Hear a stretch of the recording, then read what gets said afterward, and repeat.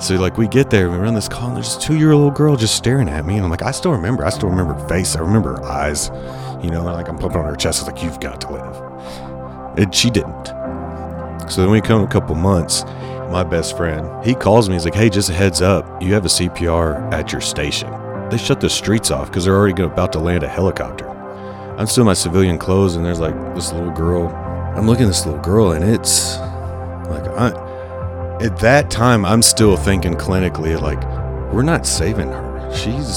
There's damage beyond repair on this little girl. The friend that's off duty, he said the little girl's nickname, and then it dawned on me, this was his girl.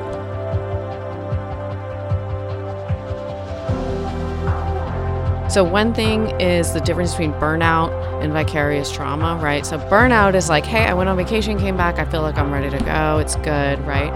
Vicarious trauma is, I've done all the things I know to do, and it's just not working, and I can't stop thinking about these things that really I need to put to bed. So back in late 60s, early 70s, psychiatry and Christianity did not mix. They were two different schools of thought and didn't really get along very well. A lot of churches, Christian communities were believing that depression and anxiety were simply faith issues.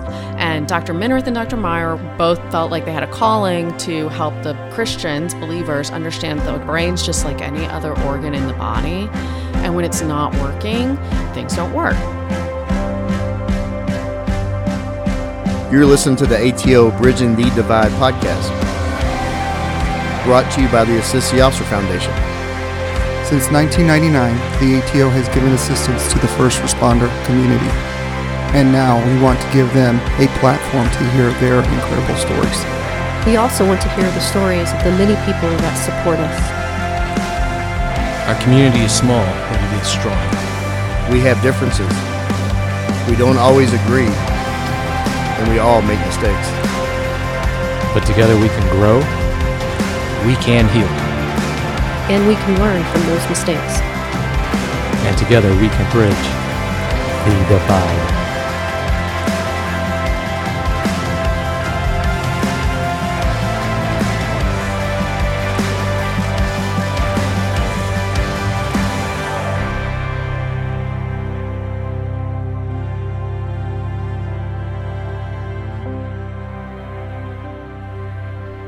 Welcome back, ATO Bridging the Divide listeners. Our community expends so much conscious energy on strength and performance. It's necessary. We spend a career perfecting our craft until it becomes subconscious muscle memory. Today, we hone our focus on psychological health with a fight well mindset brought to you by our guests. We ask you to shift your view of mental health from inadequacy to a guide to transform. Complement this tremendous, courageous physical effort I mentioned. Our interest as a podcast is to provide our loyal listeners the professional tutelage to drive you to protect your brain health, just like your physical health. This secures a powerful anchor. Thank you, Dr. T, that's your word. The conscious energy you invest in securing this anchor allows you to attain your imminent potential. We as a community become more durable, proficient, surgical in our abilities, ultimately making our lives and industry better. We have a unique team sitting at the mics to guide the Fight Well objective. We bring you the Crumps, Barbara, a licensed professional counselor, David, a McKinney firefighter paramedic. They married before they chose their careers. Now our listeners can experience their story of growth. Barbara is an SMU grad and finished her master's in counseling in 2007. She is thoroughly engaged in our culture, being married to a first responder and experiencing a father who was a lieutenant in the Army during the Vietnam era. Her specialties include instruction of trauma curriculum, boundaries, shame, self-care, and EMDR. Recently, she joined 3FTL in 2021. She will give us the details of this mental health treatment team for first responders. David is an advocate for the McKinney Fire Peer Support Program. Please welcome this special team who tirelessly provides support, guidance, and accountability for our tribe. Welcome, guys. Hi, thank you. Oh my gosh, Thank that was you. a great intro. Yeah. She's the best. That was really I can't good. wait until I can replay that over and over again. Yeah. You were- Play it on loop. You might Yes. catch a flub in there. You were very well accomplished. Oh, I can't. That was nice. So excited. You can make that your ringtone. Just have Yeah. that playing on Right. loop. Well, and Right. for the record, David did major in criminal justice. Yeah. Hey. I did. However, he is portraying the ultimate firefighter mustache. Oh yeah. Everybody will see it in the photos we release. It's pretty- fantastic. it's a substantial mustache. I like it. Substantial. I We needed- spot each other. Yeah. That's how we know each other. A little head nod. Yeah. Like, I see you there. Right? Well, we're gonna have on Misty and I. We recorded an episode with one of the owners of Legends Fit out in Rockwell. I don't know if you've heard of that place, but they are totally supporters of law enforcement and first responders and military. And you see all the stashes and you see all the thin blue line and red blue line. We just and all the tats. Yeah, yeah, you you can. can spot them a mile away. Right. That's how you know. Before I get into this, I want to give a special mention to a guest co-host we have here. It's Lieutenant Lisette Rivera. She's the new lieutenant over the DPD's new wellness unit.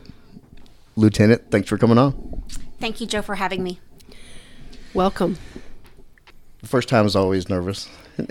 Just a little bit. Usually we'll ask you to maybe sing a little something. Yeah. just a little something. Are you guys gonna get to talk more about that today? Because I want to know more about it. Well, Or is that yeah, we okay. can. Yeah, we're actually gonna do something later on about it. It's officially going now, but later on in the episode we'll ask us questions and we'll talk about it. Okay. Good. Yeah. I'm going to be asking you a lot of questions. Yes. Okay. Yeah. I'm ready. Okay. All right, you ready to dive in this, Barbara? Sure. Okay. I'm gonna. There's some little slow speed pitches here. Okay. Okay. Where did you grow up? Well, I was born in Lubbock, but my parents moved to Long Island, New York, the North Shore, when I was 2. So I grew up between 2 and 18 or 22, depending on what you decide when I actually left, on the North Shore of Long Island, New York. So When you label it North Shore, what's the difference then as opposed to South Shore?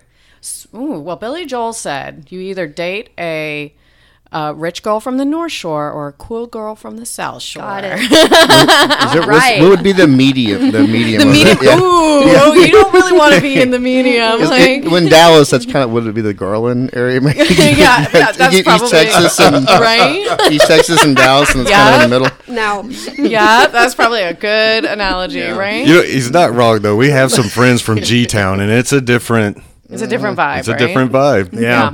Shout out Lieutenant Dan, who's been on. Oh, yeah. Cleaning up Garland. There's a couple Straight cops and up cops' Garland. kids that work with us from Right, Garland. Garland. We need them though. Absolutely. Oh yeah.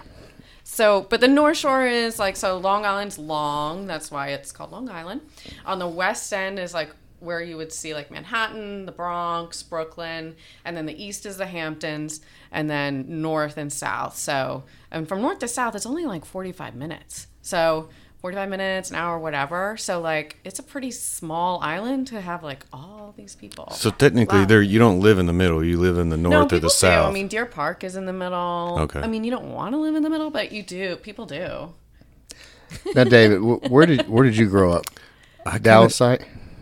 Yeah, a little bit. I kind of grew up all over Texas. I was born down in Baylor, downtown Baylor. Yeah. All right. Shout out Baylor. But my dad went to Southwestern Seminary in Fort Worth, and so he became a pastor. So we lived in East Texas, we lived in West Texas, lived in Houston for a while. But the main one was my dad was born in Henrietta, Texas, and my grandfather had a ranch out there and a farm. So that was kind of like the mainstay. Like we would move towns like almost every 5 years because he just went from church to church. And Okay. his motto was, "I stay as long as I'm doing good work. When I'm not doing good work, I move on to the next town." So we moved around. I've tried to have that motto with DPD, and with all my crap work I've been doing all these years. They haven't run me off yet, so I'm stuck There here. you go. Yeah. You're embedded. So you're still doing good work. Yeah, well, I don't know. It's debatable. All right. Did y'all have first responder families, like any background in first responders? No, we had nurses in my family, and well, my mom's side, they were all nurses except for my mom. Okay, they're still first. Yeah. Yeah. They're And then, servants. and then military, of course. Yeah. Like my grandfather was an MP in the Korean War, Oh, wow. Okay. and then her family, of course. So, and then my other grandfather was a missionary. So it's service has always been in the family. Barbara, did you, your father, he's in Vietnam? He was during the Vietnam era, but he always was stateside. He was in the Chemical Corps. Okay. And so he was, storing, mixing, all kinds of things for Chemist. correct. Wow, Yeah. okay. Yeah, a chemist. My parents kind of have an interesting story in that, they both went and got their masters in the 70s, which was very unusual for that time. And then for my mom to do it too was pretty unusual. Yeah.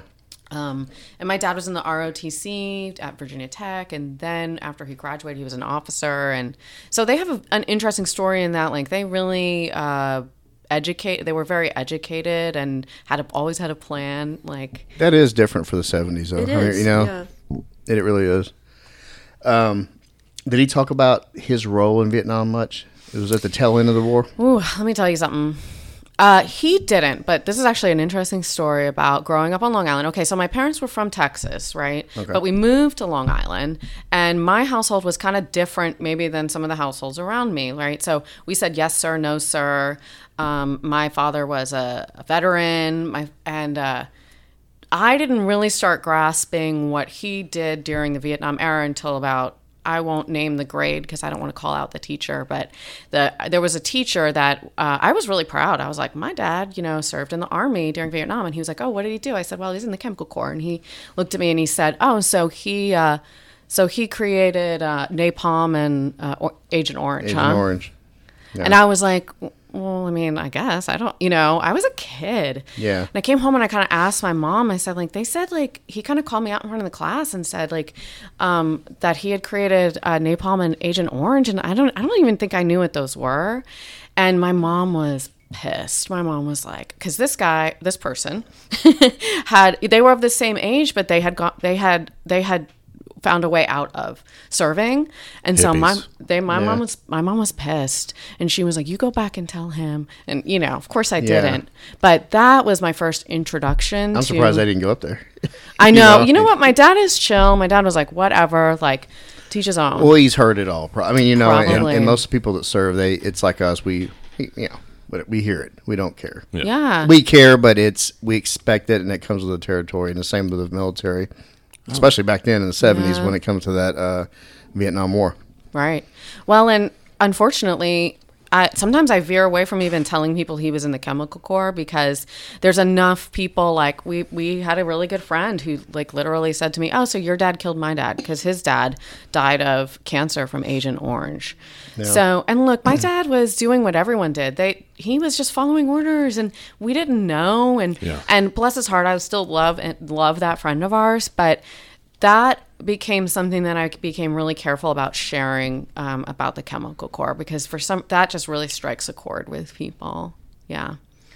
Well, so my adopted father, he served in Vietnam, and he actually, I believe he died of Agent Orange as well because my mom tried to get those survivor benefits. Right, and that was right in the late 80s, early 90s when those benefits were just getting going, but that was what was needed at the time. That was just part of what was going on in that war. It was your father just did his job, and that was his role. Right. Just like the other side had their roles, right? Right. It was similar. So yeah, it's tragic. Yeah, you can't.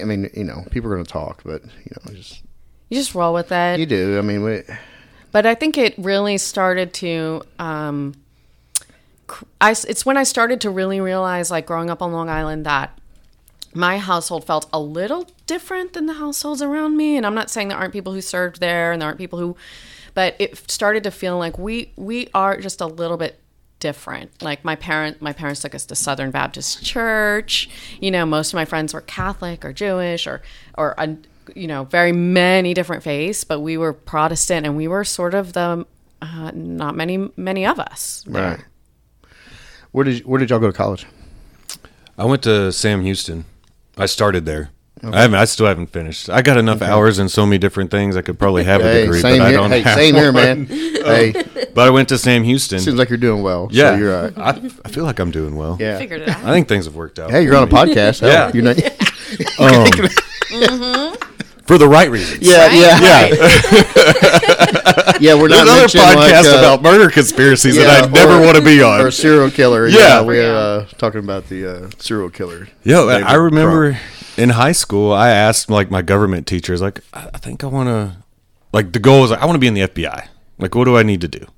She's like, you need a criminal justice degree. Start there. Then you probably need a law degree. And I'm like, all right, I can start. It's like, where should I go? So I went to Sam Houston, and I got into the criminal justice, but I really got into not doing school there too. So that kind of got in the way. Yeah. Well, Yeah. I mean, hey, I'm in the same boat, but I think we're okay, David. Yes. I'm. Yeah. What about you? Well, I was a wild child on Long Island. And my parents, I think looking back, were like, hey, you know, maybe it would be a good idea to get her out of this area. And so they were willing to let me go see SMU. Oh, okay. So, because I knew, like, well, you know, there's a kind of a long story. I thought I would go to a big school, but I knew I'd get lost, and I didn't want to go to a small school in like a Pennsylvania rural area because I knew I'd be bored.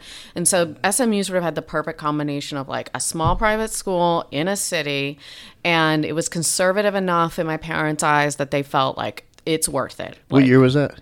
oh, I started in 97 and graduated in 2001. Okay. Yeah. Yeah, I mean, SMU's very renowned. I mean, it's in. Had you ever been to Dallas before this?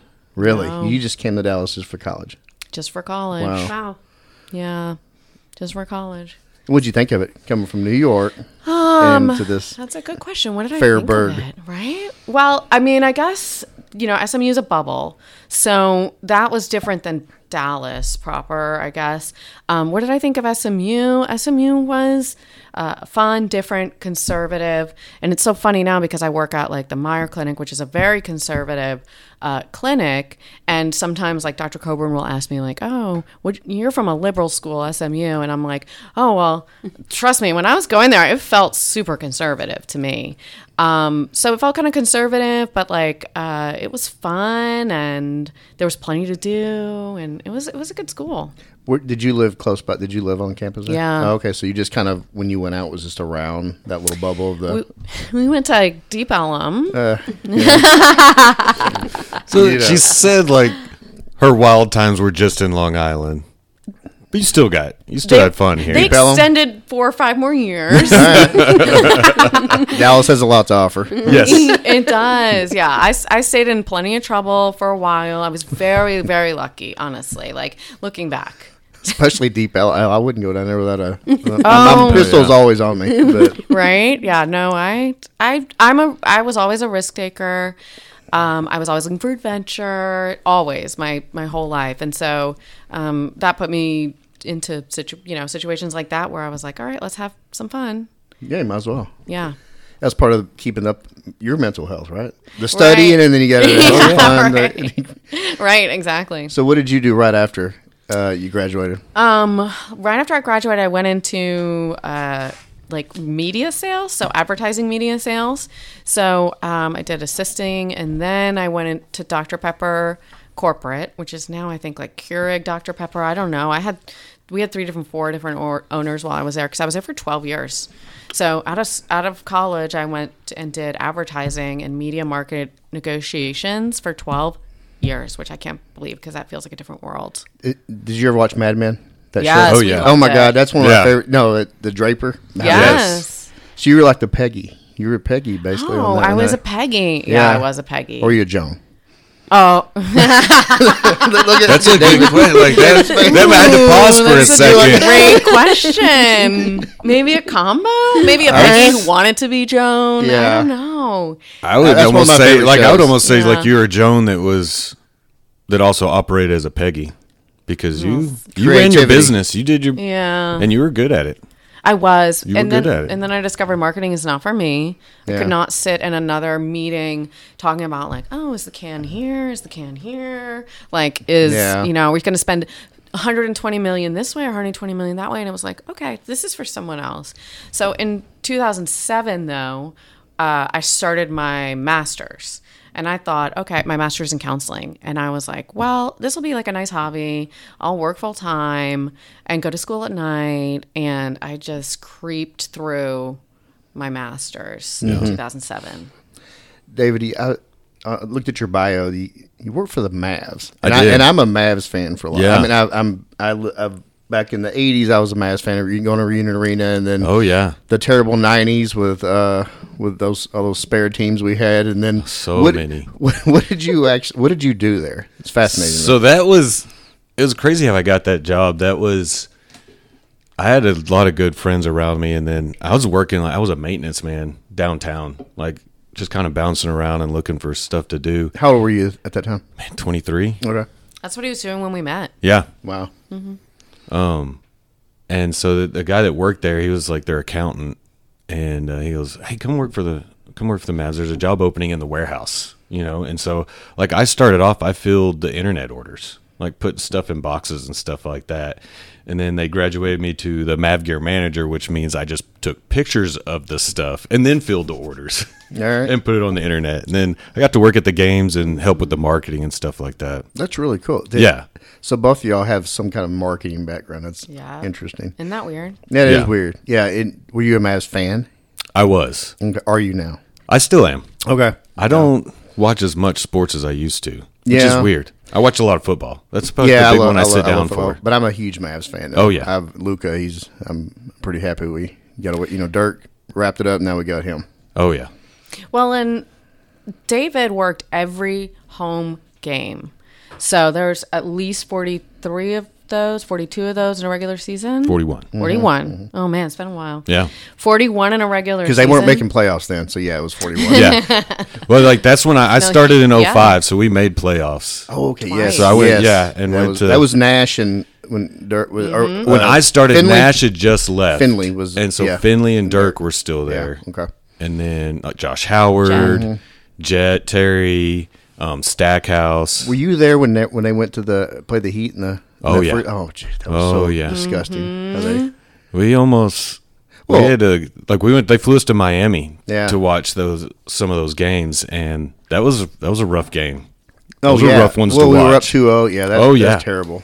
Yeah, the story is that, and I remember it. We were in the office, and they brought city officials into the office to plan the parade. There was this little front conference room. I read about that. It was a true story. It's like, what are they doing? It's like, oh, they're planning the parade. I'm like, oh, okay, cool. And Pat Riley used that. Yeah, Brought of it into the course. locker room. It was like, hey, they've already got you canceled out. It was like, Yeah.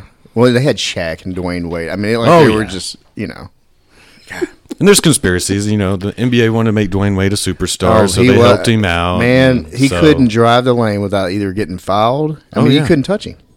Anyway, Yeah. we'll get, hey, this We isn't can a go a Dallas long way Mavs into talk. this. We go a long way I'll into stop this. venting about my Yeah. Mavs frustration. We got him back in 2011, so screw him. Okay, David, why did you decide to leave this profession, become a first responder? Man, in complete honesty, is like, of course, the background of service was always there and stuff like that. And I can give you a general answer of want to serve and be a part of that and stuff. But really, all honesty, is like, I was hitting 30 years old. I had a brand new baby and a wife, and I had spent 10 years bouncing around job to job. And I met a friend that come back to church, met a friend, was like, hey, I work in McKinney. And these firefighters, man, it's a full career. You get benefits, and you're with a group of guys all day long. And I'm like, I think I could get into that. I think that's something I would really like. And we'd already had a friend, remember Nick Vasulo? He tried to get me to test for Dallas a couple years before that. He goes, you would fit right in. I was like, okay, I'm going to do this. This is the time to do it. If I'm going to do it, 30 years old, this is the time to do it. And so I quit my job. We moved in with my parents, sold a car, and I went to Collin College full time. I got my fire certs and got my paramedic certs just all in a row. Wow. And that was a struggle because that was around 2010. That's when like the economy kind of crapped out a little bit. Yeah. So it's hard to get hired on somewhere, but we did it. It worked out, and so we haven't looked back since. Different mentality going from Mavs and marketing into firefighting. How big of a change was that for you? And then Barbara jump in after just talk about you. Did you see a change in his mindset mentality? It was, and it wasn't like for me, like, so like it's a lot more structured, but I grew up during summers helping my grandpa like work cattle and harvest wheat. So like there's a lot of like hard work and physical work with that. So I kind of was used to that, you know, and at the Mavs and even jobs before that, I surround myself with a group of people. So going into the group environment was still like, okay, I get this, but going into the public safety aspect of it, that was like, and just the intensity of like, okay, so every decision could have a very serious consequence. I've never really been in that environment. Yeah. You didn't walk into the Mavs right warehouse and there was a fire there. You always walk into a fire. If I send someone the wrong shirt, I'm just going to give them their money back and give them the shirt they want. You're not trying to save somebody's life in a car wreck. Yeah. Mm-hmm. Okay. Barbara, was there any apprehension on your part whenever he came to you and said, I want to be a firefighter? No. He had played around a little bit with, or we had been discussing. I mean, at that point, we had been married 7 years, I think, right?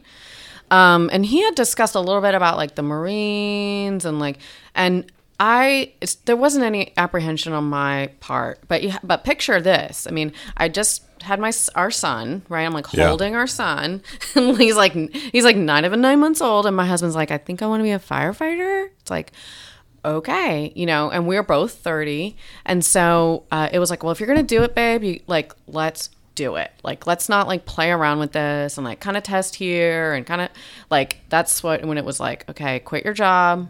We're moving in with your parents. We're selling a car. We're moving out of this home, our new home that we just bought. And we're doing full-time fire academy. Cause if you're going to do it, like, let's make it happen. And I tested, there's a couple years before even that, even before the Mavs job, I tested for North Richland Hills, PD, and Frisco. And at that point between those two, I was like, I don't think I would work out as a cop. I just don't think that's the way I'm wired. It's just a little bit different. And so when the firefighter came along and like Nick's talking to me almost constantly, like, you're exactly what, like firefighters, that's what we kind of look for. Your mentality, your personality, you would fit in. I'm like, okay, I can do this. And Barbara, you were not a counselor at this time, right? Right. I was still in marketing. I didn't switch till 2015. So the timeline is like, what was that? Okay, I said, wow. Okay. Yeah, that's yeah. wow. I mean, I crawled along because I was working more than full time. I had a baby. He was in the fire academy. So I was like taking like one class a semester, maybe a mini master here and there. And then she was a true hoss. Like I quit everything just to go to school. Like she's still doing everything. Yeah. Well, thank you. You're welcome. and then once he was done and he was with McKinney, that's when I was like, I'm going to quit. Okay, now I'm quitting my job and I'm just going to knock this counselor thing out and I'm going to take the licensing exams and then I was like full force. So did he come back and when you were going to some of these incidents, and would you come back and tell her what you saw that day? No. Okay. So you're already right from the get-go kind of shielding the spouse from. Oh yeah. So, but tell our listeners why. When you say no, that is very definite. Yeah. No. It's you start it and then you talk to the older guys that are already there, so you learn from them, right? Okay. So even 10 years ago, that culture is still kind of in place of like, work stays at work, home stays at home, and I think we all can attest that that's a myth. But that was what you kind of learn just talking to those guys. Like if you wanted to get something off your chest, you just told stories at the dinner table, and it was always in story form. You didn't really talk about how you were dealing with it. And I think, and Barbara can attest to this, I've always kind of naturally internalized things anyway. I was not a big sharer to begin with. So things happen at work, I just didn't talk about it. I mean, even to this day, especially calls I'll talk about, but even stuff that goes on at the station, I don't talk about. Well, you much. can't, right? Shenanigans. Yeah, Shenanigans. you really Yeah. shouldn't, right? Yeah. I know. I tried to pry it out of some of the firemen, and Oh, we David wouldn't Lindsay. give it up. He would, yeah. Oh yeah. Give it up. No. Right? Right? The bunkhouse. Yeah. Right? Yeah, yeah. The bunkhouse shenanigans. Right? So, Barbara, knowing what you know now, whenever he started, did you notice a change in his mentality and as far as anything from a physical or mental standpoint with his behavior? Did you notice something? Yeah, I Okay. did. Can you explain that? Yeah. So like he said, he was kind of already like a more quiet, like introverted kind of guy. And, but as he started going through the years, or I would even say probably noticed within the first year, he was even more quiet. And he would come home and it would feel like, okay, I know something's up, but I don't want to bug him. And I don't want to ask him about if he slept because that's just going to piss him off. And I just, want to be really careful. I probably started walking on eggshells pretty early. But you recognized something was going on, right? Yeah, totally. But like, I don't want to poke the bear. Like, Yeah. I wasn't sure Yeah. what to do. How did you navigate that? Well, in the beginning, I probably didn't navigate it great. I was, but I want to rewind a little bit to when you said, were you apprehensive at all about him joining? I think if I knew then what I know now, if I knew then what I know now, absolutely. Absolutely. But why? Because I think I would sit myself down and be like, look, it's not even the physical danger, Barbara. You need to be prepared that he may pull very, very inward. He may pull away. This is going to be very hard. There's going to be really tough times. This is going to change the whole dynamic of your marriage, him as a dad, him as a friend, him as an external family member. Yeah. I mean, David would start doing things like we'd go to, he's really big into, his family's very close. And we would go to family functions and, David would just he used to be like the life of the party there and everyone, telling jokes and he's the golden child. And so, but now he's going to family functions. He's just kind of quiet. He's just kind of sitting, watching TV and this is his family that he loves. And so, noticing those things, but then how did I navigate it? Not very well, probably in the beginning. I think I did two mistakes that were not good. One was I started walking on eggshells and, for lack of a better term, maybe enabling, maybe not, maybe creating too much of not letting him feel the consequences or the effects of pulling away from the family or the effects of us being like, shh, be quiet, he's sleeping, which I do want him to get a nap, but to make the whole house revolve around him and his mood and what's going on, that's not healthy for anybody. And so I made that mistake. And then the other mistake was at times like wanting to force him to talk about things like, what happened? Oh, yeah. Tell me what happened. I can tell something's up. What happened with this call? What happened with that call? Oh, and let me tell you a third one. Our third one is when I would hear a really terrible news story from anywhere in the country or world. And I'd be like, oh my gosh, David, did you hear about?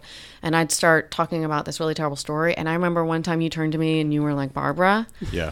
you were like, I don't want to talk about this because even though it was a story from like wherever across the nation, he said, Barbara, I can smell it, I can taste it, I can hear it, and I don't want to talk about it. And I learned like, okay, we can't do that. Those news stories are real. Like, you can picture you can probably picture the scene in your head. You know everything about that. And so, I still avoid a lot of those. What carries the most weight? Because we can't relate. We're not in a firehouse. Is it the medical calls or is it the fire calls? It's the medical calls. Yeah. And for like a lot of reasons. One for us, most of our liability, like that's just on the surface, most of our liability comes from medical calls. So initially you're like, okay. And it's sad sometimes, but you make the decisions like, am I going to get in trouble for this or not get in trouble for this? So that it starts there. And then those choices we can relate you make. to that. Yeah. You can. And on the fire side is like, no, that's That's what makes us look good. That's what's fun. You go in there and put the wet stuff on the red stuff, tear down some walls and some ceiling, and you go home. You know, as long as we put a good stop on it and we didn't burn down a whole neighborhood, most everybody's pretty happy with us. It's the medical calls. It's the kids. Yeah. It's the abusive calls too. That like the spousal abuse stuff, like those are no fun.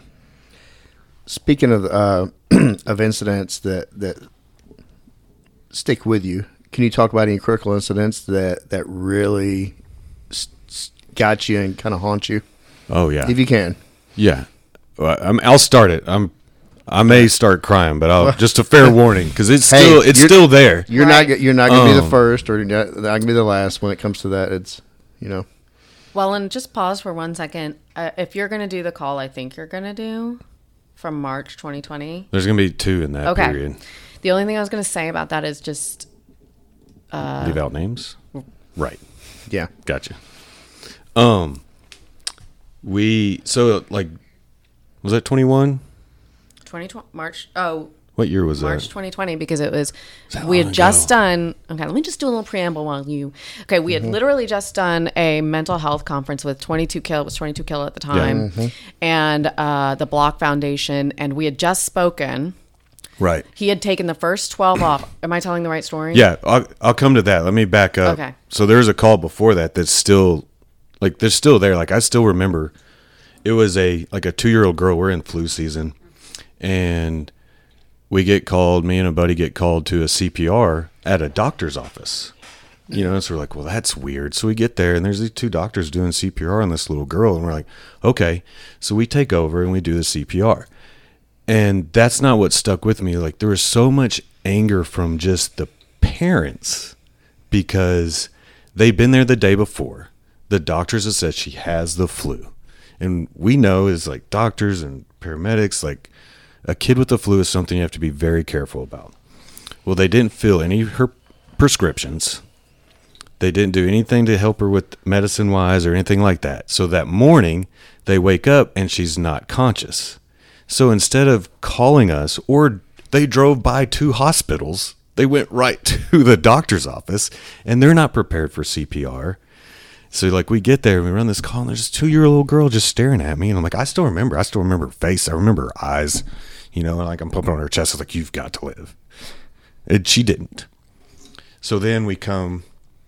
So that one stuck on me. Like, we even did a diffusing. We went up to Baylor, and they had a counselor there, and I talked to the chaplain there for a minute, and I'm like, okay, we're doing okay. Then we fast forward just a couple months. So that was like January. Okay. So then we come a couple months, and we were doing a mental health conference. We'd done like our little presentation a couple times, and then we got to this conference and we got to do it, and it was really good. So I'm driving in because I had just had the front half off. So I'm driving in. As I drive in, my best friend, shout out to Mark Serrano if he ever hears this, he calls me. He's like, hey, just a heads up, you have a CPR at your station. I'm like, okay. All right, so then I hurry up, and like I get there, and like they already shut they shut the streets off because they're already about to land a helicopter, and so like I still remember all of the. They stop me. I see one of the cops like, hey man, that's my station. He goes, okay, go ahead. So I hop a curb, I get out. I'm still in my civilian clothes, and there's like this little girl, like in our bay, and I recognize one of the firefighters. He's off duty, and I'm like, he's covered in blood. I'm like, okay, this is pretty serious. And I'm looking at this little girl, and it's like, at that time, I'm still thinking clinically, like, we're not saving her. There's damage beyond repair on this little girl. So I'm thinking, oh, what are we doing here? Like, why are we still working this little girl? Let's, this is, and then the flight medics come in, they're starting to give her blood. I'm like, what is happening? It's like, but I'm in there, I'm working, and the friend that's off duty, he said the little girl's nickname. And then it dawned on me, this was his girl. So then, like, this is a teammate? Yeah. They lived around the corner. Like, he would bring her around the station on Saturdays when we watch the trucks and engines and like talk and stuff like that. So like, oh no. So then it's like, okay, now I know what we're doing and why we're doing it. So then and even then that's hard. And I'm still doing okay. Then they fly the girl and the mom goes in the helicopter with them. And then they ask me, it's like, well, you're not at work yet. Will you drive him downtown Parkland? The dad. My friend, my teammate. I'm like, okay. So we're 90 miles an hour down 75 trying to get downtown. They tell her they tell us they flew her down to Medical City off Forest and 75. So we're flying down there and like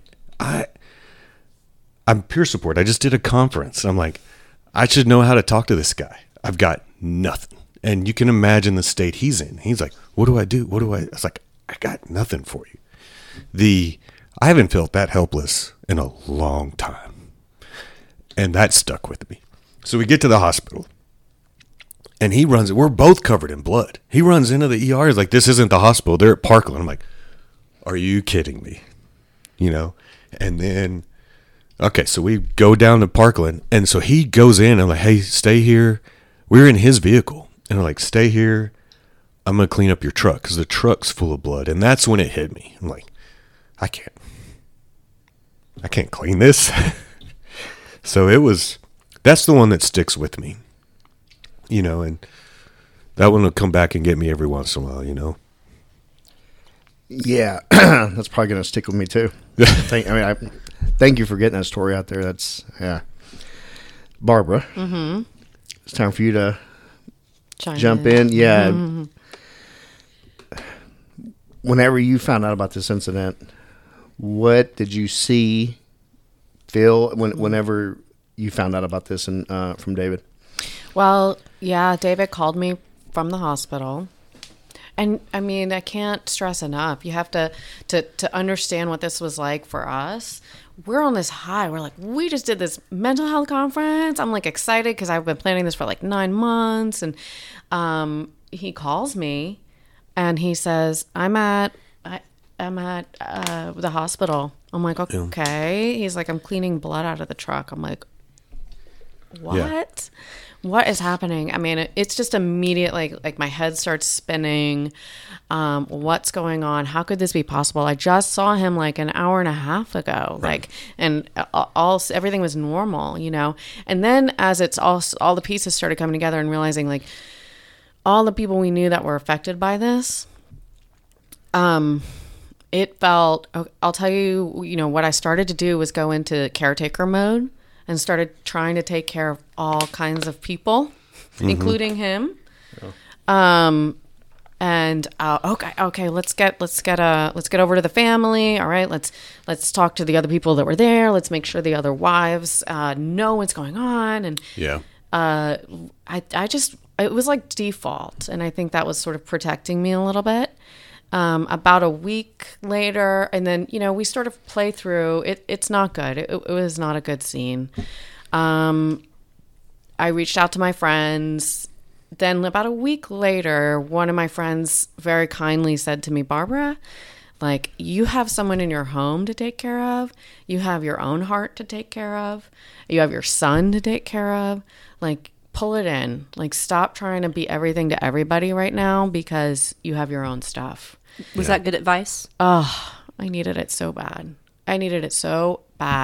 And from the right person who was loving and knew us very well. And I think this really helped us to solidify how important friends are, and having friends and good friends we trust and love.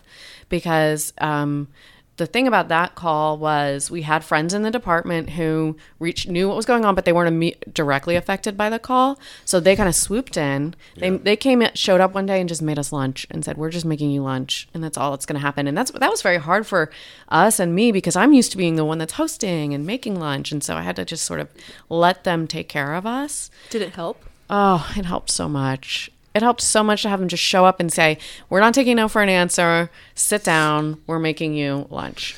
And that guy's crew, like, that's when, like, it sucks that's when you really see the brotherhood and stuff like that, when things like that. But that whole crew took over for him. Like what they did is they got rid of his car and got him a new car. Wow. You know, they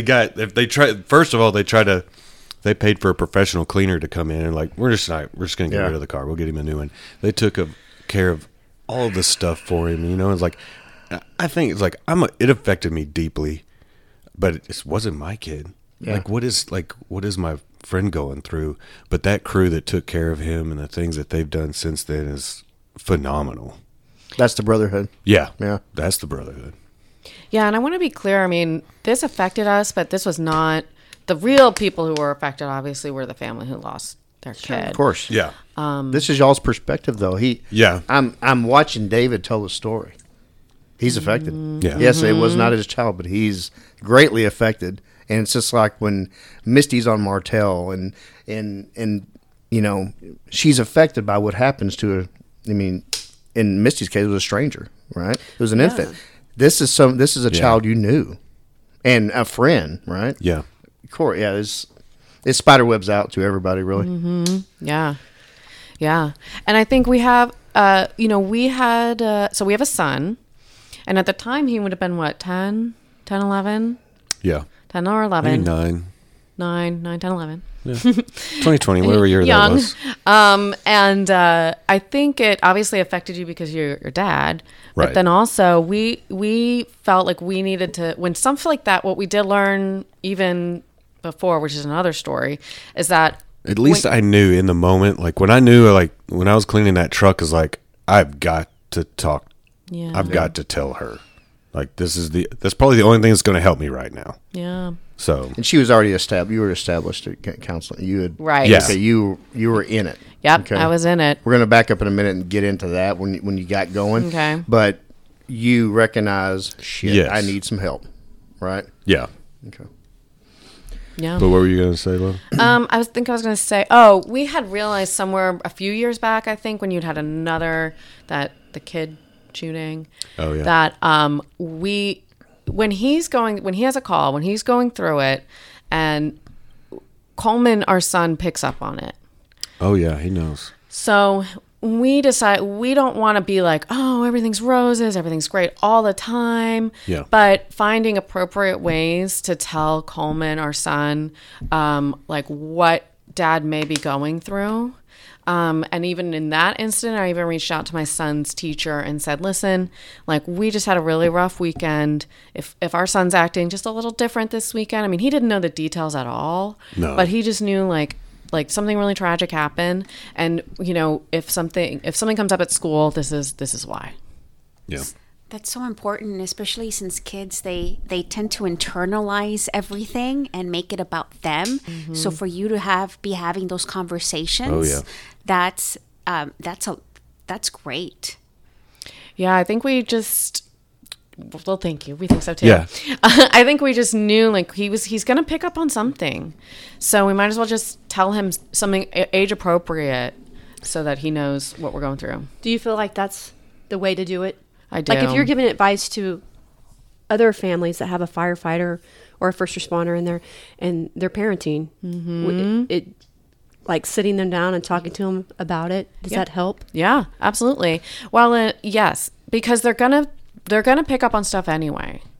And I've noticed working with families that are like, especially law enforcement, love you guys. And you guys have a lot more, like you may be raising kids with a lot more rules or different kinds of rules than the other families around you. So they're picking up on it. They're picking up on like, our family's different. I'm not allowed to walk down to 7-Eleven, you know, like, okay, well, that's because of what dad does. And so finding age appropriate ways to just talk to them and answer questions. Be like, I will answer any question you want.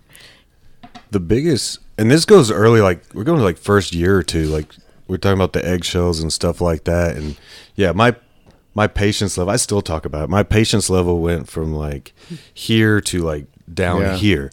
Like you thought, like on our jobs, when we ask somebody to do something, I make the joke is like strangers listen to me better than you do. You know, like when I tell a stranger to do something, they will usually immediately do it without a question. And so the patience level went down, but the biggest trick I've learned, especially with Barbara and Cole, is like she told me, is like, hey, you're jumping on him pretty quick, and why? And so now when I catch and I still do it, it's not like I've fixed everything, but now at least I can say, hey, look, I know I just yelled at you.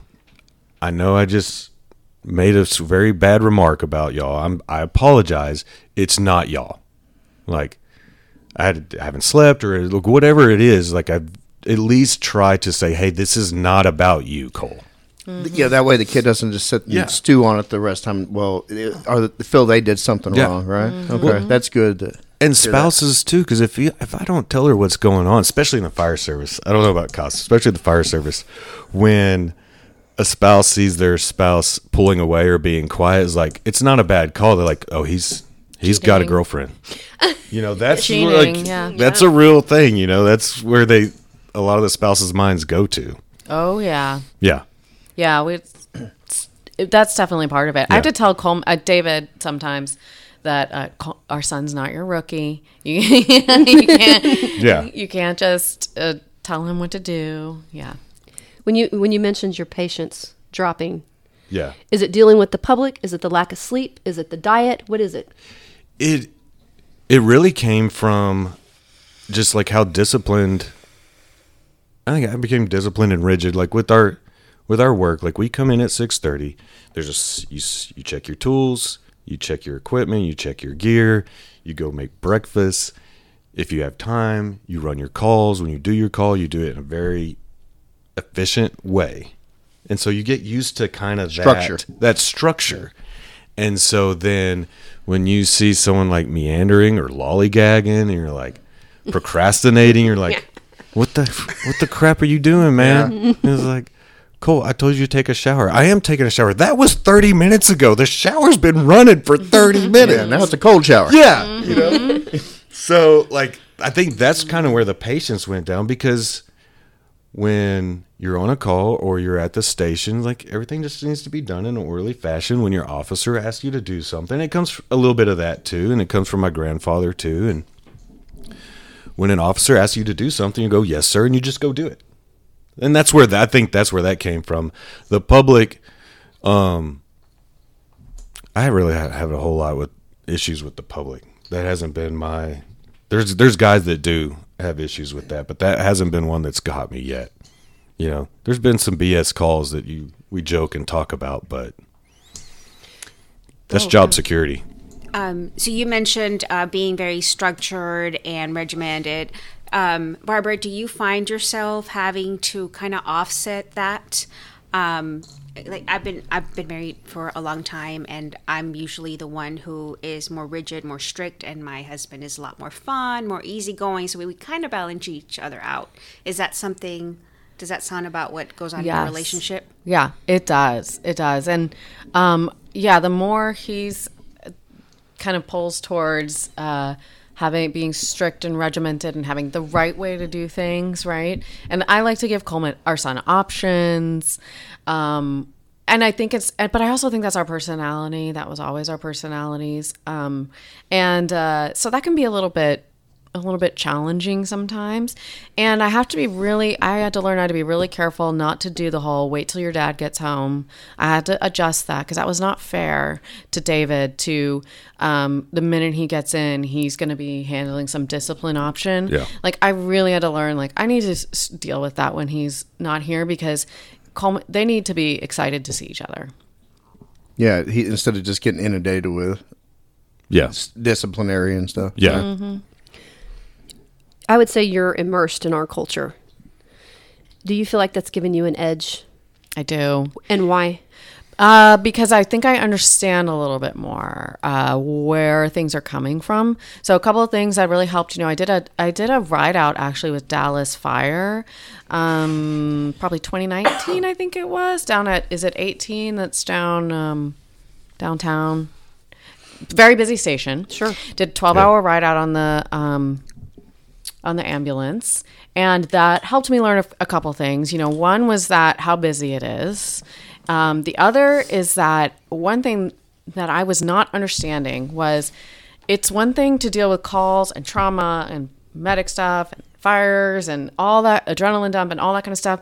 But I was completely underestimating how much living with 5 to 6 to 8 certain kind of personalities for 24 plus hours also affects his mood, what's going on. Yeah. I mean, if there's one person that's like doesn't quite fit in the station, that can like throw everyone's day off, right?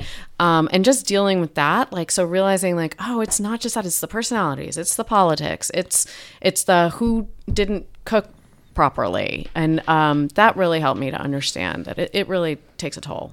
Well, he's probably absorbing their positive or negative energy too, right? And he's bringing it home, and and that's affecting your mood. And we talked about this last. I was in the shower, and she was talking. I was like, I think I'm just down. I was like, I may be depressed, and I was like, am I bringing the whole house down? Is that what's going on? He's just a big anchor. Yeah, am I bringing it down right now?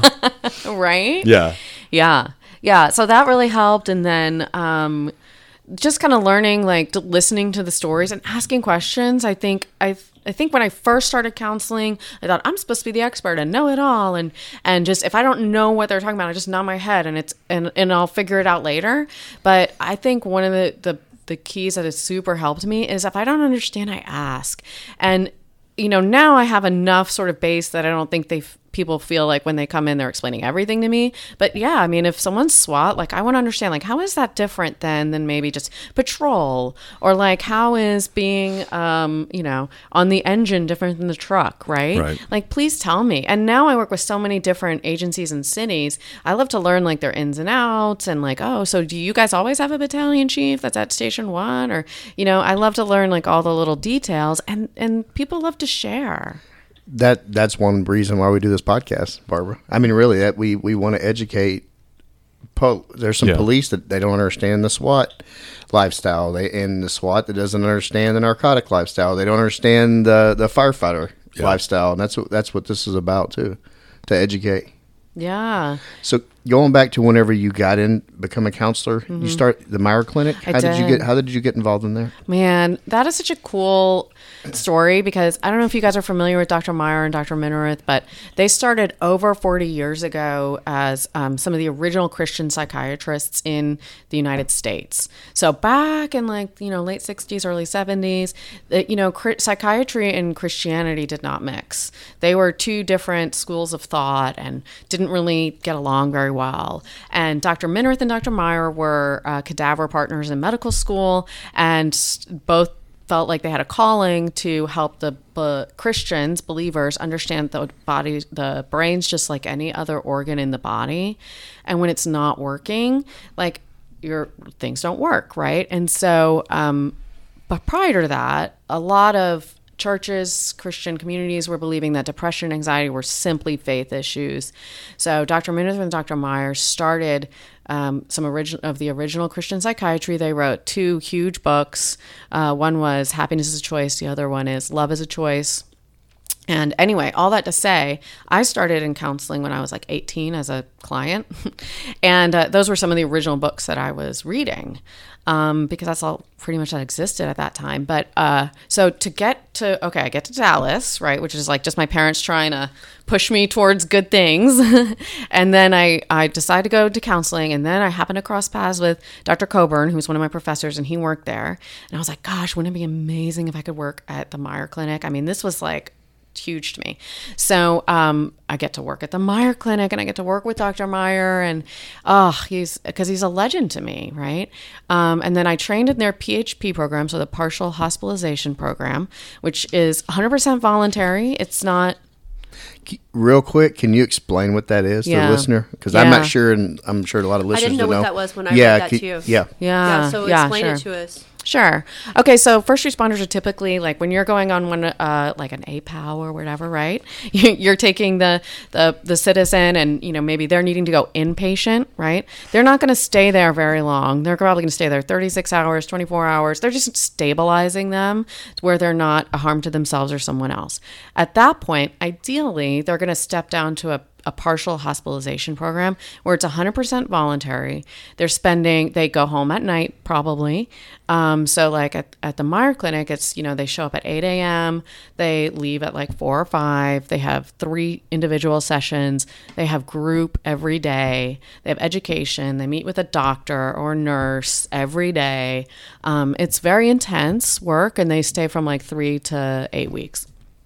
So, and then they kind of step down to what we call IOP, which is intensive outpatient, which means they might see the doctor a little bit less, and they kind of step down to get ready to enter back into their lives. Is there a lot of substance and alcohol abuse involved in that? There was a lot of trauma. Okay. A lot of trauma. The Meyer Clinic doesn't specialize in substance abuse. Okay. Now, that doesn't mean that doesn't come along with it, but sometimes, it's not a substance abuse program. Okay. And ATO has been involved with the Meyer Clinic for quite some time. Were they already involved with the Meyer Clinic before you got there? They were. Okay. They were, but I was not on the first responder path yet, so that didn't mean anything to me when I got, Okay. Speaking of that path, let's hear it. How'd you get on that path to the first responder? I mean, you're married to one, but Yeah. right. I'm sure that may have nudged you a certain way, right? It did. It did. I did the PHP program, and while I was there, what I was noticing was there was such a crap ton of trauma, right? And I started focusing on childhood trauma, sexual childhood trauma and abuse, and addicts in recovery. Those were my 2 favorite populations, because once those people start to once you can see the wheels starting to turn, their whole world changes, and it's you see them get free, and it's really amazing. So I started focusing on trauma in that way. And even I worked on their trauma curriculum just to kind of get it to where it needed to be currently. And then, our family was a normal family and had issues. And I was like, oh, this is great. I'm in the field now. I will be able to just automatically fall into a network of providers who are first responder focused. This is going to be easy, right? It was not easy. I was like, how is it that Dallas in 2018, and I'm in the field and I'm struggling to find good, competent first responder providers? Yeah. It didn't seem right. And so I was like, okay, you know what we're going to do? We're going to do a little talk. Yeah. Where we just tell clinicians what the first responder life. I remember that. It was like 1 hour. It was like, here's some super basic stuff, you guys. All right, go out and heal the world, right? Yeah. And then we got such feedback from that, oh, we need this so bad, that it just started, one thing led to another. And so do you believe being culturally competent is important when it comes to dealing with first responders? I do. And why? Well, I mean, we had some guys activate the EAP, and they call and talk to a counselor, licensed, very professional, but then you start telling our stories and the counselor starts crying, or they don't understand just the basics of so we spend a whole session talking about how my shift works. And that could be just one story of many that occurred that week. Absolutely. Yeah, right. And another guy had a counselor, had to stop. I was like, I can't handle your stuff, and so Why? I don't know. Well, they're humans too. I mean, really, yes, they can't. I don't judge them for it, but I don't. I'm but yeah, I'm it's trying just to make things better. Yeah, yeah. So people understand. Oh, yeah. I think a lot of police officers reach out and are they get in there and they're like, I'm not doing this. This person doesn't even get what I'm trying to talk about. Right. We've seen a lot of that. We hear a lot of that, and I give them credit. They had a boundary. I'm maybe emotionally, or maybe there's something in their past that kind of reaches out to them. It's I can't handle your case. Well, they have thresholds too, just like Yes, everybody, absolutely. and then they, if you're not used to dealing, talking Right. to us and hearing about certain incidents, and because when you're telling a story, when I'm telling a story and you're telling a story to me a while ago about what you went through, I am visualizing it. Right. It's making me emotional. Yeah. And I don't, I'm not seeing it like you're seeing it. I would imagine, right, Barbara? That's what a clinician would be dealing with, right? Yeah. And some people just can't. They can't do it. Yeah. And that I really believe, in my experiences dealing with counseling, cultural competency is really important. I agree with that. Yeah. And I can't imagine what you absorb when because you're absorbing it at home and in your profession. So what are your outlets? How do you deal with it? Well, I have a few tricks. So I'm gonna give away this trick that I use in the counseling room.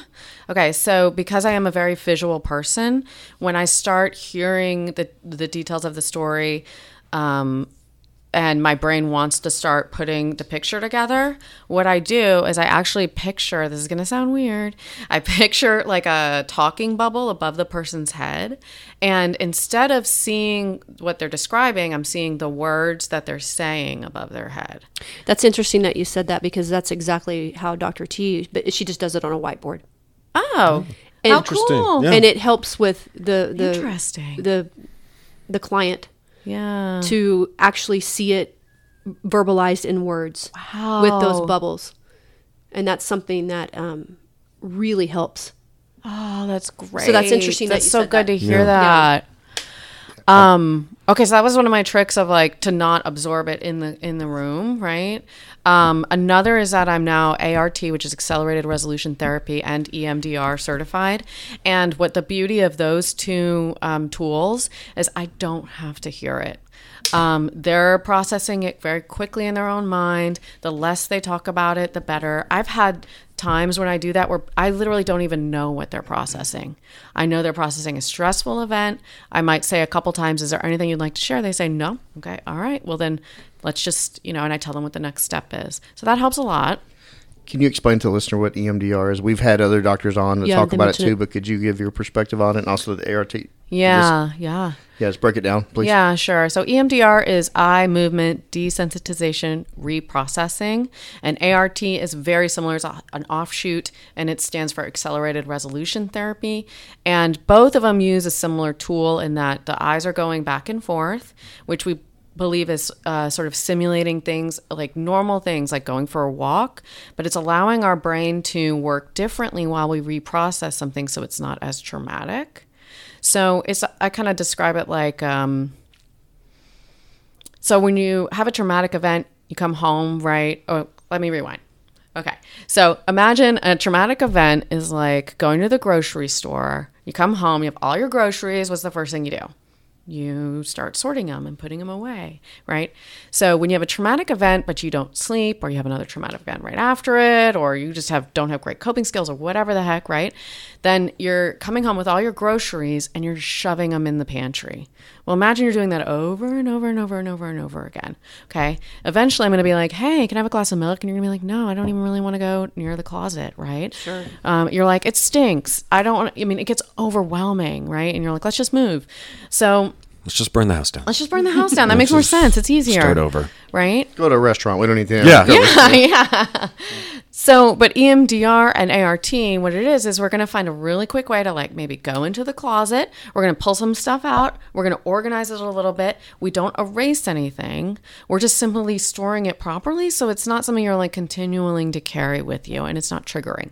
And what ART really focuses on is the image. So I've heard some of y'all's interviews, and even with David, like the image can be what brings so much of the pain. So if we can replace the image or change the image in some way that it's not as triggering, well, then the brain will do the rest.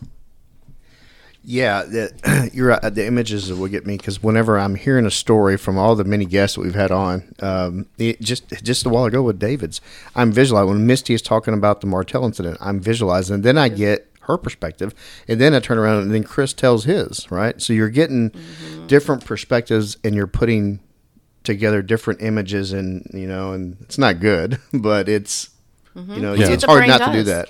Well, it's task oriented too, and I think this culture likes they Yes. want to solve the problem. They want to be task oriented, Yeah. and it really relates to that, to those types of personalities. Yeah, absolutely. So the outlets I have is I have some tricks that I do in the counseling room. Please tell us. Yeah. And then the things that we do, friendship, community is huge. We have worked really hard over the past few years to find good, safe people who keep our confidences, people we can be authentic with, people we can share emotions with, people who aren't going to ask us questions that we don't want to answer, like what was your worst call? tell the most worst joke known to man, and they just look at me like, "That's messed up, David. Don't do that." But in a way, like they get it. I shouldn't show you my phone. Some of my pics of my phone. Oh yeah, The firefighters, like the group messages, like, come on, man. But but they get us. They understand it, and I can make comments or not make comments, and they totally get it. Yeah. So community is huge.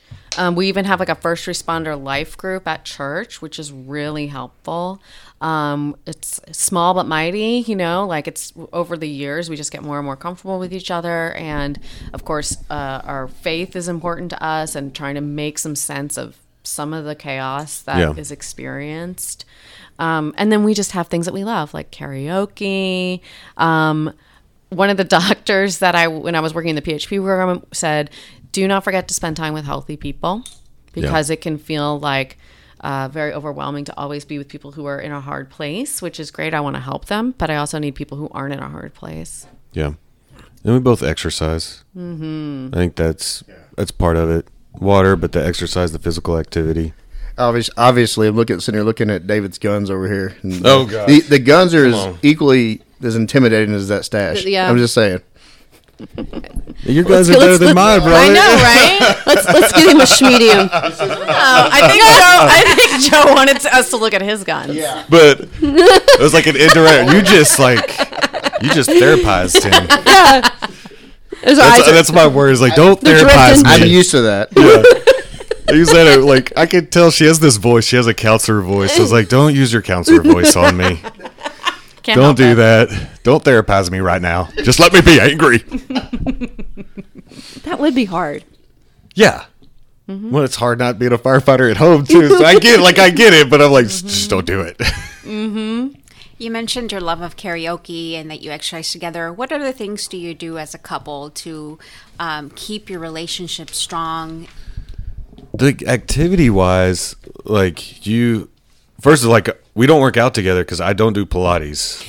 Maybe Pilates. I should be, because like I'm still, I'm very creaky.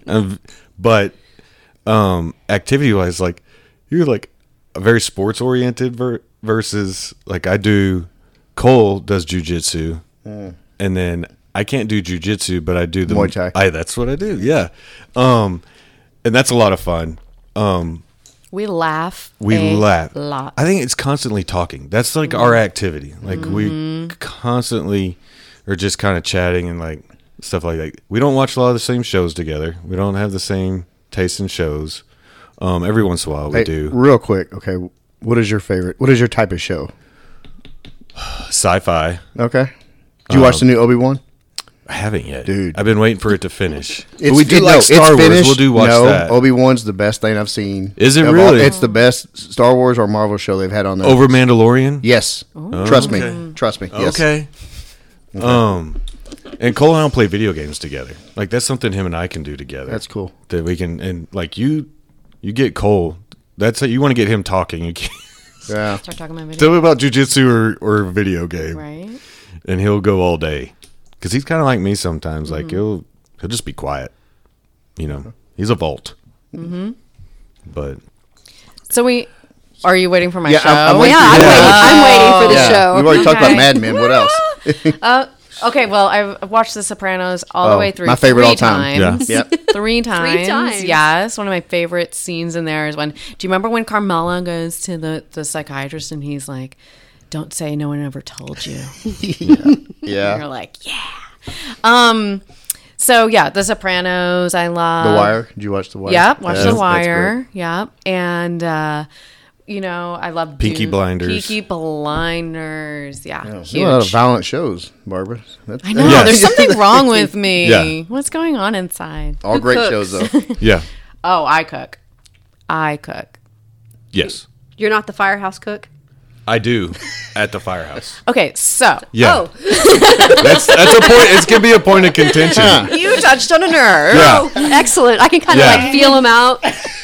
Right? Yeah. So, yeah, exactly. So he's like 2 years in, and some old guy at the station trying to stir the pot. So David cook at home? And I was like, no, never. And he was like, well, he cooks here. And I was like, he cooks at the fire station? Yeah. He's saving lives. Yes. He's saving the I was teammates' like, lives. what does he cook at the fire station? And he was like, well, this, that, all kinds of ribs, all kinds of things. I'm like, he's literally never cooked any of that at all. Yeah. Yeah. And still doesn't. No, I can heat things up. You can. Yeah, I do that. There's a few things. I don't enjoy cooking, but at the firehouse, it's one of those necessities. You like that's Yeah. part of the job. So part of like, the life. I don't when it's my turn to cook or if cooking needs to be done. So y'all like, share the I'll do cooking? it. Yes. My grandfather was a retired Oklahoma City fireman, and he was the station chef. So there are crews that are like that. Like we don't have one on. Like there's another crew. Like Jake Lackey is one of the best smokers of meats I've ever met. Like he can do it. It's an art. It's so good. And he can make these detailed dinners and stuff like that. It's like our crew has some good cooks, but none of us like are passionate about it or enjoy it. Right. So we all just take turns doing it when we can. But I have a few meals in my pocket that I can do. So what's your go-to workout to prepare for fire service? Oh man. So the one I do, Muay Thai, I don't like to run. And there's no running on the fire ground anyway. You're supposed to walk with purpose. That's the rule. That's the saying. But you have to have cardio. And so I transitioned to, when I started doing Muay Thai, I'm like, this is the best cardio I've had in years. So CrossFit's pretty close because it's Okay. weights, intense weights and stuff like that. But as I realized, unless you know the movements precisely, you're going to hurt yourself. And so I can't do CrossFit. I have a hard time getting the bars over my heads now because of my shoulders and my back and stuff like that. So like weight training's key. I think we all like the science of weight training is like cardiovascular disease. It fights cancers. It fights bone density and stuff like that. So like weight training always has to be mixed in, but you have to have your cardio because like the heart disease is what always gets us. Yeah. You know? Well, I mean, for the listener out there, I think a lot of people have the perspective that firemen are sitting in their recliner, and having these yeah. big meals. When you say cardio is a must, why? So the fire, especially with all our gear, that puts a lot of a lot of heat and a lot of stress on the body, which then puts a lot of stress on the heart. So you have to find the exercise that makes your heart as healthy as possible. And yes, the diet of a firefighter, there are some really good guys that like have really good diets. In general, the diet of a firefighter is not good. And I mean, you hear, especially the medic guys, when they're working all day long, they're going to get a meal when they can, or if they can. So maybe that's pulling a sandwich out of the fridge at the hospital or going by fast food real quick. And then there's a lot of gravy and bacon involved in our diet, and steak. So yeah, so anything exercise type that makes the heart healthier, because you get all your gear on, you're in heat, and then your adrenaline's pumping up, so your heart rate's pumping up, your blood pressure's going up. So if your heart's not healthy, you're not going to be able to sustain that for very long. And then when you wear that mask, that pure oxygen's not good too. After a while, it's like it doesn't feel like you're breathing normal air. So then your heart rate gets up with that as well. So yeah, the cardio is like, we do like 3-mile walks with weight vests to kind of help with that. Anything that kind of just gets your heart going a little bit like on a daily basis. To get your heart rate up on a daily basis is kind of key. Joe always mentions pinpricks. And throughout our career, all these little incidents, these medical calls are these pinpricks. And so I think there's a lack of effort to keep your mind healthy too. Absolutely. We put all this effort into this physicality. What do you do to keep your mind healthy? I've gotten better at it. We just in our contract with the city, we finally got them to agree to once a year they're going to do a mental health ISO. Good. So once a year, we're going to spend about 4 hours. But also we combine it with also physical health too. So like the plan is you're going to bring in a mental health professional, but also talk about that. But also bring in a dietitian, bring in a physical therapist to talk about things like that. And that's supposed to the first one's supposed to happen in August, and I'm really excited to see how that goes. You mentioned earlier when you started, you learned a lot from the guys that have been there a while. Yeah. Right? So this is something new that they're bringing in, that the city's Yeah. bringing in, right? So how are y'all taking that? How is most of the culture taking this new effort to keep your mental health well? So it's kind of interesting. McKinney specifically, a few years ago, we didn't have like peer support. We didn't have that. And then a lot of us, like the three of us that are in charge of mental support charge of the mental support in McKinney now, we got to watch one of our friends. I call it the decompensation of a human being. Like, he had a call. It was a really bad call. And at the same time, he was injured on that call. So he started having nightmares, waking up screaming. And because of the injury and his personality, he got on pain meds, but kept trying to work.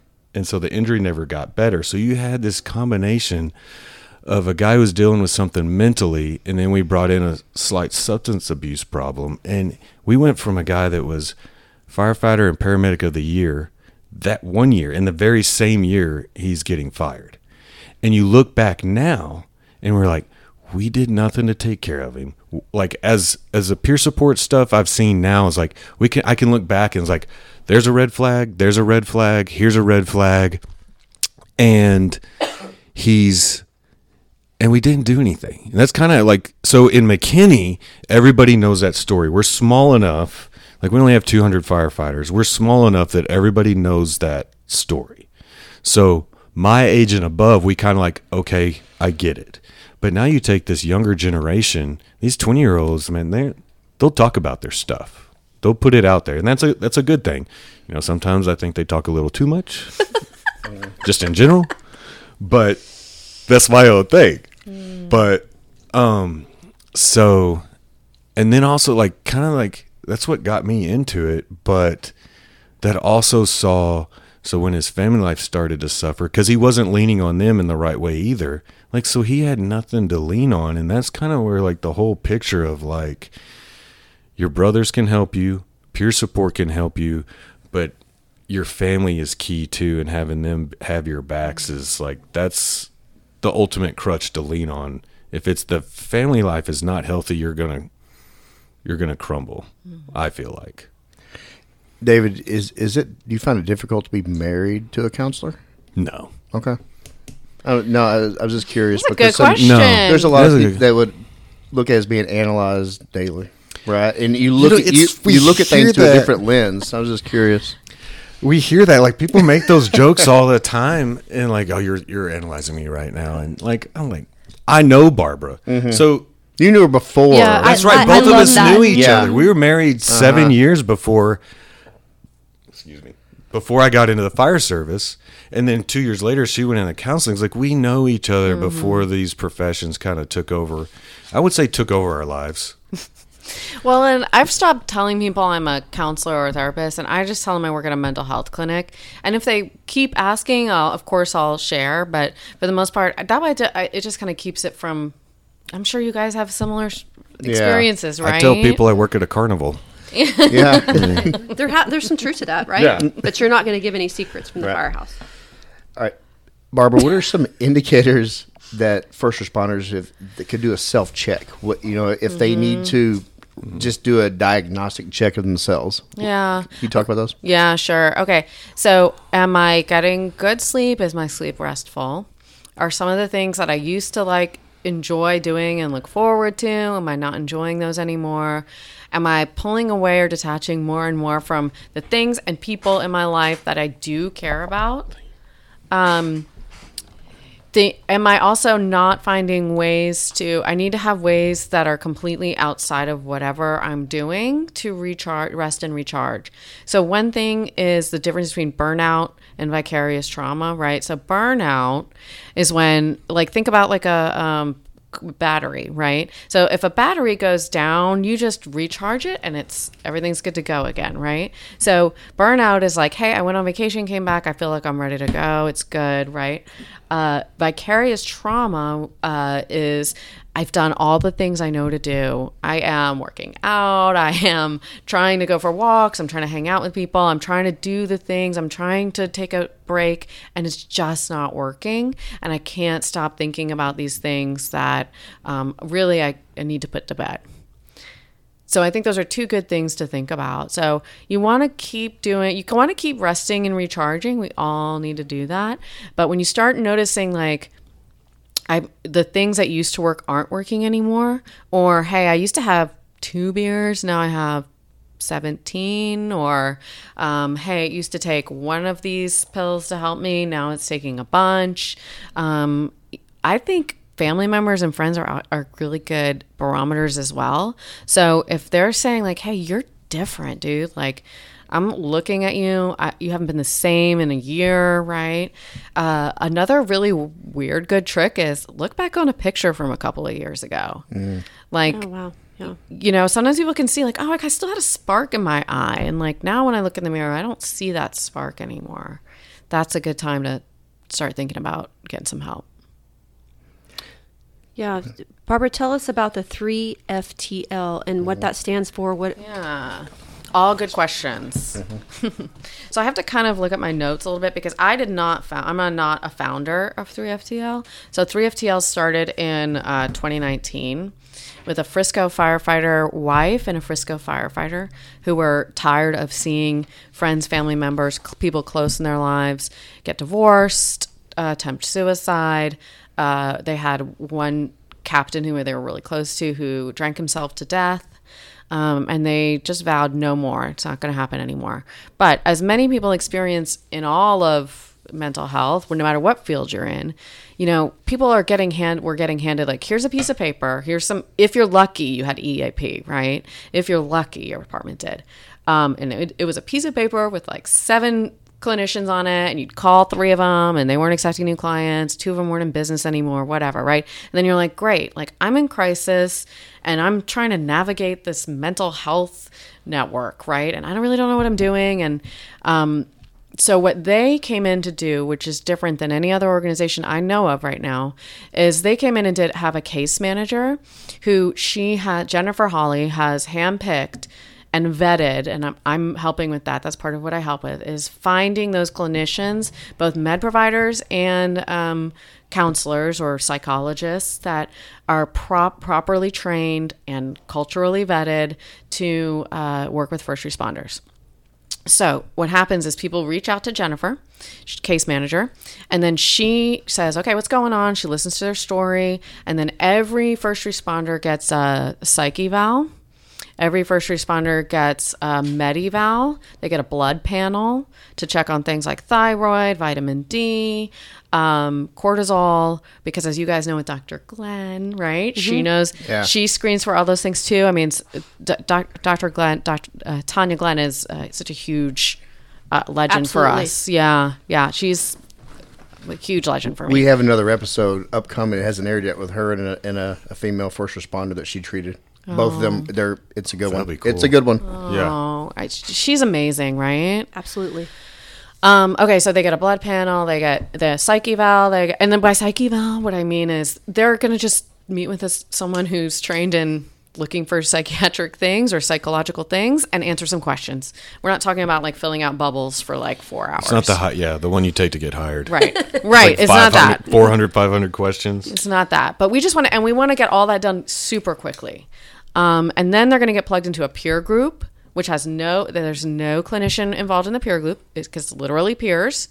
And they're going to have their first appointment made with a counselor, and they're going to have all of that put together, and then it's just done for them. Now, 3FTL also is checking for things like, do they accept insurance? If they don't accept insurance, will they accept a low rate? If they don't accept a low rate, can 3FTL somehow subsidize that? Because the last thing 3FTL wants to hear is, well, we can't afford it. And we know we can't afford it. Who can afford it, right? So they're stepping in to organize the case, and then they're also stepping in to help out financially. That's amazing. So you have counseling, therapy, case management, Yep. Med management, peer support. peer support. How do these modalities commingle for better resolutions? Well, if we're all working together as a team, so each person who comes in is signing a release of information. So we're all knowing like, hey, what's going on? This is what I'm seeing. Because like the counselor is going to spend at least an hour a week with these people. They have to go once a week for 8 weeks. That's the commitment that they sign. Now, if they don't show up, there's a release of information, and I hit Jennifer or hit the case manager, and I say, hey, they didn't make it. And maybe they called overtime, and that's fine.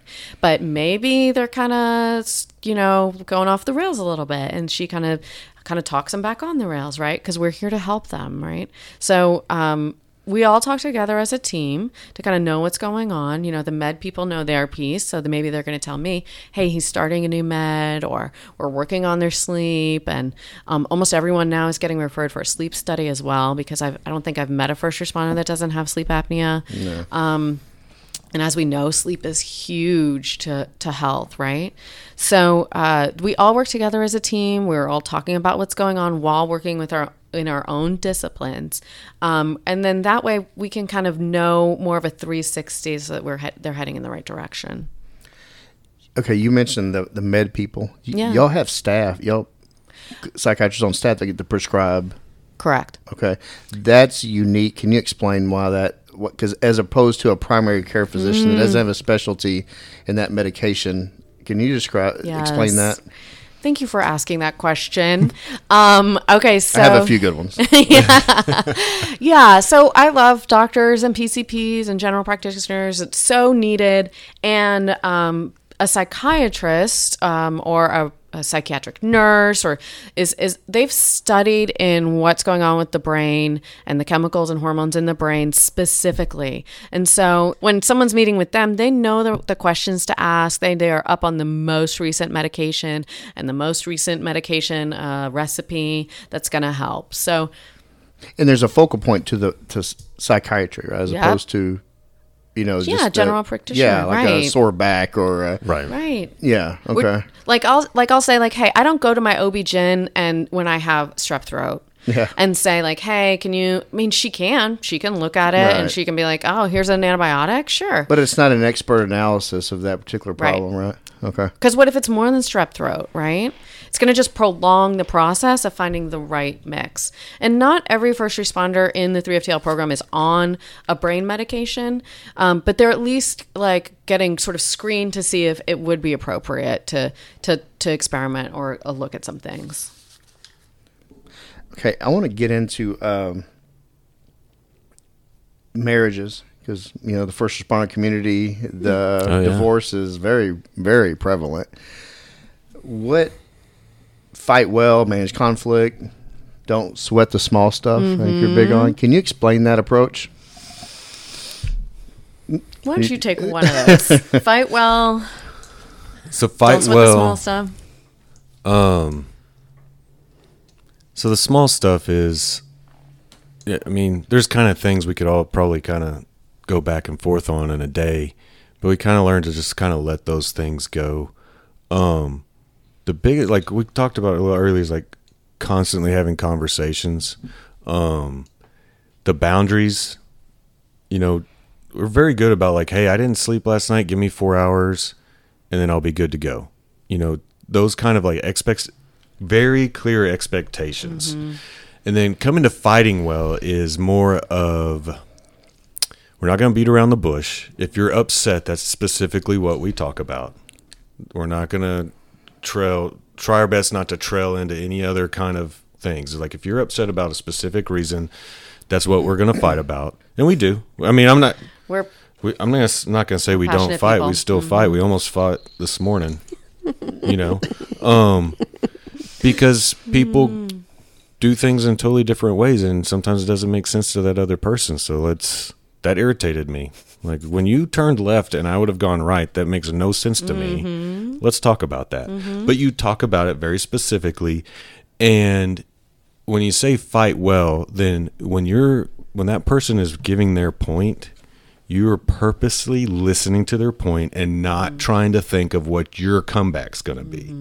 And that's hard. Like that's very hard for me. Yeah. So like, and when I do it, when we both do that well, you'll be surprised how long the fight doesn't last after that. Because then I'm trying to listen to what she's trying to say. As what opposed she's to one-upper. Yeah. Yeah, instead of Okay. just one-upping each other. You know, or not listening is like, well, my counterpoint, I'm just going to stick to what my point of view was. And so that's the fighting well. The sweat, the small stuff. That's kind of what we've kind of learned that in the fire service. There are things you can control and things you can't control no matter what you do. So as we kind of move that into the house, it's like, is it something we can directly control? Then we'll do something about that. If it's not, then we're like, we're just going to have to let that one go type deal. And so, like, fighting well, too, like, one of the things I learned from one of my amazing doctors that I worked with was, and trained under, was to plan our fights. Yes. Because, so for example, I came in one day after the first day of school, and he was like, "How'd it go? First day of school, dropping off the kid off." And the doctor that I was training with, and I was like, "Oh, well, we fought." He's like, "Oh, well, did you?" I was like, "Yeah, we always fight on the first day of school. I don't know what's going on." He's like, "Well, the next time you just need to plan it." I was like, what? So next time you just need to know we're going to fight on the first day of school because we have two different expectations. I want to take it slow, take all the pictures, like kiss him goodbye. David just wants to walk with purpose, Efficient bullet points and get him there, right? Okay, so we have two different expectations going in. So it's probably going to be tense, uncomfortable. We're going to bicker a little bit, but like it is what it is. We always do that, right? Then it was noticing like we always fought on vacation. Yeah. So I don't know anyone who doesn't. I think only psychopaths don't fight on vacation. Go to Disney World. And you'll Right. You're guaranteed. That's not the happiest place on earth. I promise. And it was very similar because like maybe I was going into the vacation thinking, oh, we're going to like chill at the beach. It's going to be relaxing. We're going to have, right? Maybe he's thinking we're only going to do the beach for 2 hours and then we're going to go inside. Whatever it was, we had all these expectations and then we would just kind of take it out on each other and bicker. Yeah. So knowing what those expectations are beforehand and just voicing them. He can't read my mind. He doesn't know I just want to spend all day at the beach and do nothing. I have to tell him that, right? So what do we do now? We get in the car immediately. Now it's a joke, and you'd be amazed at how we don't fight when you plan your fights. Because we'll get in the car and we'll make the joke. Someone will like, it might be tense. It's going to because that's what we do. It's the start of vacation. We're going to fight. So she'll automatically is like, okay, who's going to be mad first? Who wants to take their turn first? Because we can't be all mad at the same time. So who wants to go first? It's like, sometimes it's cold. Like, so it's like, and so like that little thing right there that she does, you're like, all right, fine. Let's just enjoy it. And I think, because you were talking about the first day of school. We have different priorities. Like, I want him to be on time. I want him to be respectful at school. It's like she wants him to have all the supplies. It's just different priorities. And when we don't talk about what our priority is for that subject, You're going different directions. Exactly. Yeah. Because we both have very strong personalities. Oh, So, I mean, we will literally, there's a Sonic that's like a mile from our house. We both have two different ways we go. So, and we And they're both both think the right way. we both think the other person is like doesn't make any sense why you would go that way. And so we just kind of don't start the small stuff. He goes a different way. It's not a big deal. One of the jokes, I don't know what with law enforcement, but with firefighters, marriages is they'll talk about coming in after shift. They're transitioning back into the house, right? One of the first things I look at is The sink. to see Every if time. there's dishes in the sink. And if there's dishes in the sink, it's on, right? It's trying to find all the things in the house that didn't get done while they were gone, all the things they would have done differently, right? Yeah. So What causes that? I think it goes back to like the station life where like everything's orderly, everything's kept, your equipment's kept clean, your gear's kept clean, the station is kept clean, the bathrooms are constantly clean, everything is nice and orderly and clean and in place. And I think we go back that just as it's a mechanism to what else is going on in our brain. Sure. If I can keep the station and all that stuff orderly, then the brain stuff can be all mixed up, So I think that's a coping mechanism. So when we come home and the home is in shambles, by my perspective, I'm correcting myself. By my perspective, the home is in shambles, then it's now on me to fix it all or you know, then nothing's going to go right that day because nothing's in order. Yeah. Yeah. So did you hear that? Like expecting it's going to be a certain way when you come in. And something that really opened my eyes too is you said, Barbara, the thing is we can run 50 calls a day. We're still never going to leave dishes in the sink. So when we get home and we hear, well, I was really busy, they hear that as like, we just didn't care. And then the key that I heard you say too is then you feel immediately like, okay, well then I have to do it. Right. So when you walk in and the house is in shambles, Right. air quotes, Yeah. or it just has normal people living there. Let's be fair. There is a shelf that's out of the wall right now. That sounds like shambles. Shambles. Wow, look at that look she just gave me. Don't side with him. Should have wore my vest today. My bulletproof vest. Is that when things are out of order, Yeah. you feel like, well, firefighter or whatever, Yeah. I have to take care of it. She left it here for me to take care of, Yeah. which is not really accurate, but that's the story you might be telling yourself in your head. Right. Yeah. You're getting worked up. Yes. Yeah. So now, like, we made a joke about it, but she called and told me about like the shelf breaking and stuff like that. And so now we're that and the sink. Like, one, I just don't look at the sink when I come home. I take a right and I don't even go in the kitchen. But those are the little things like that. Like, you know what? It's okay. The bigger picture. Right. It's okay. Like, are you okay? You fell off the ladder. You're okay. All right.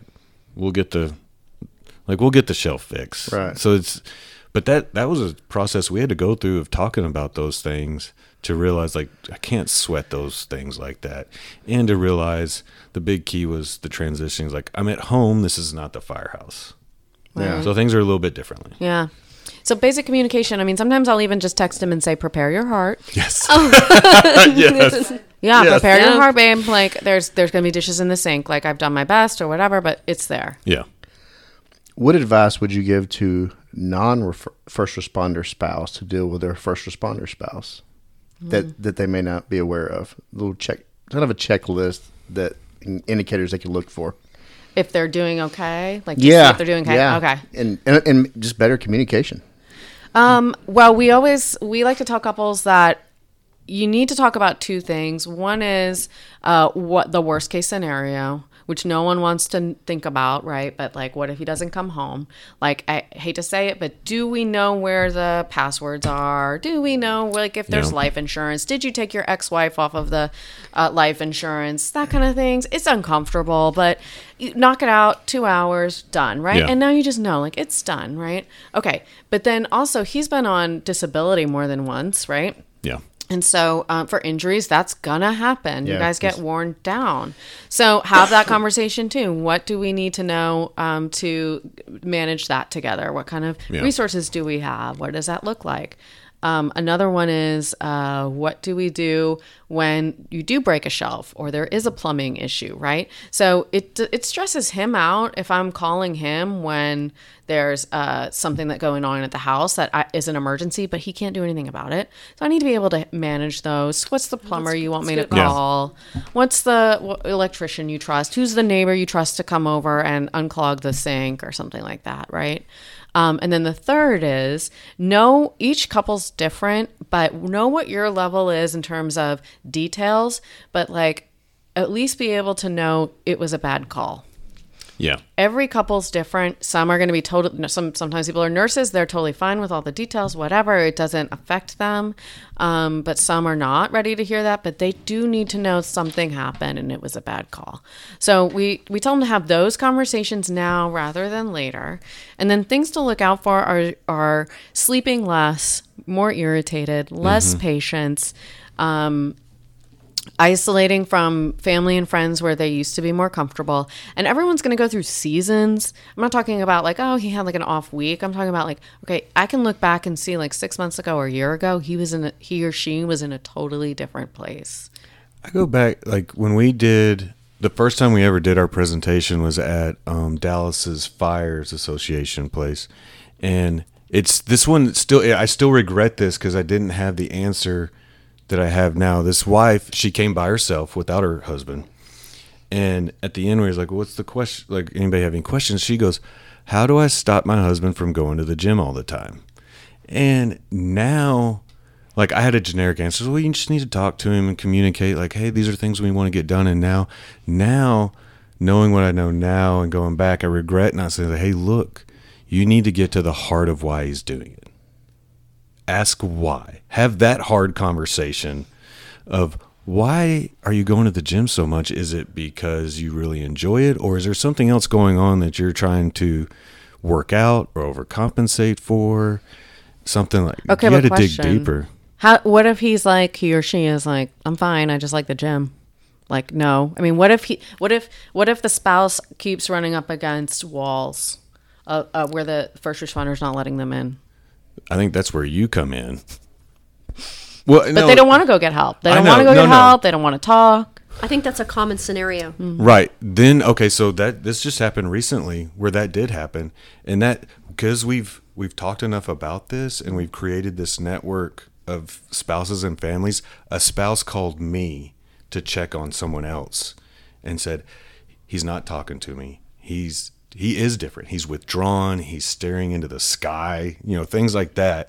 And it's like, okay, I'll go talk to him. I think that's where that next level, that's where peer support comes into the whole family community that plays in, where the spouse is, and we've talked about that. Like, part of that preparation for family is like, she has a list of guys that she could call, because I don't want, maybe there's maybe the captain at my station. I don't want him knowing my business. So I don't want her calling my captain, but I've been up front, like, if you do ever know something's up, these are the two people you can call to check on me.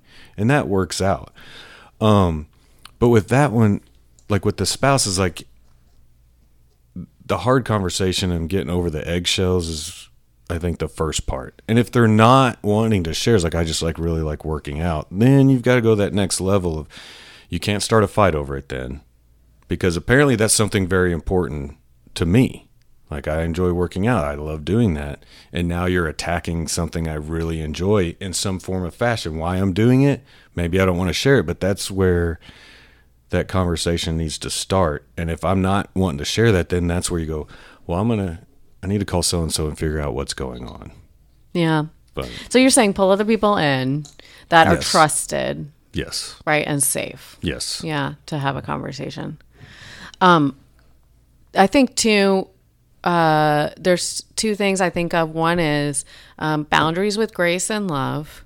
So I'll talk to spouses or partners or whatever about being, it's one thing to walk on eggshells or try to help them a little bit. It's in our nature to want to take care of them and protect them. I mean, even earlier when David was telling that story, I wanted to be like, stop, don't, I want to protect him. Yeah.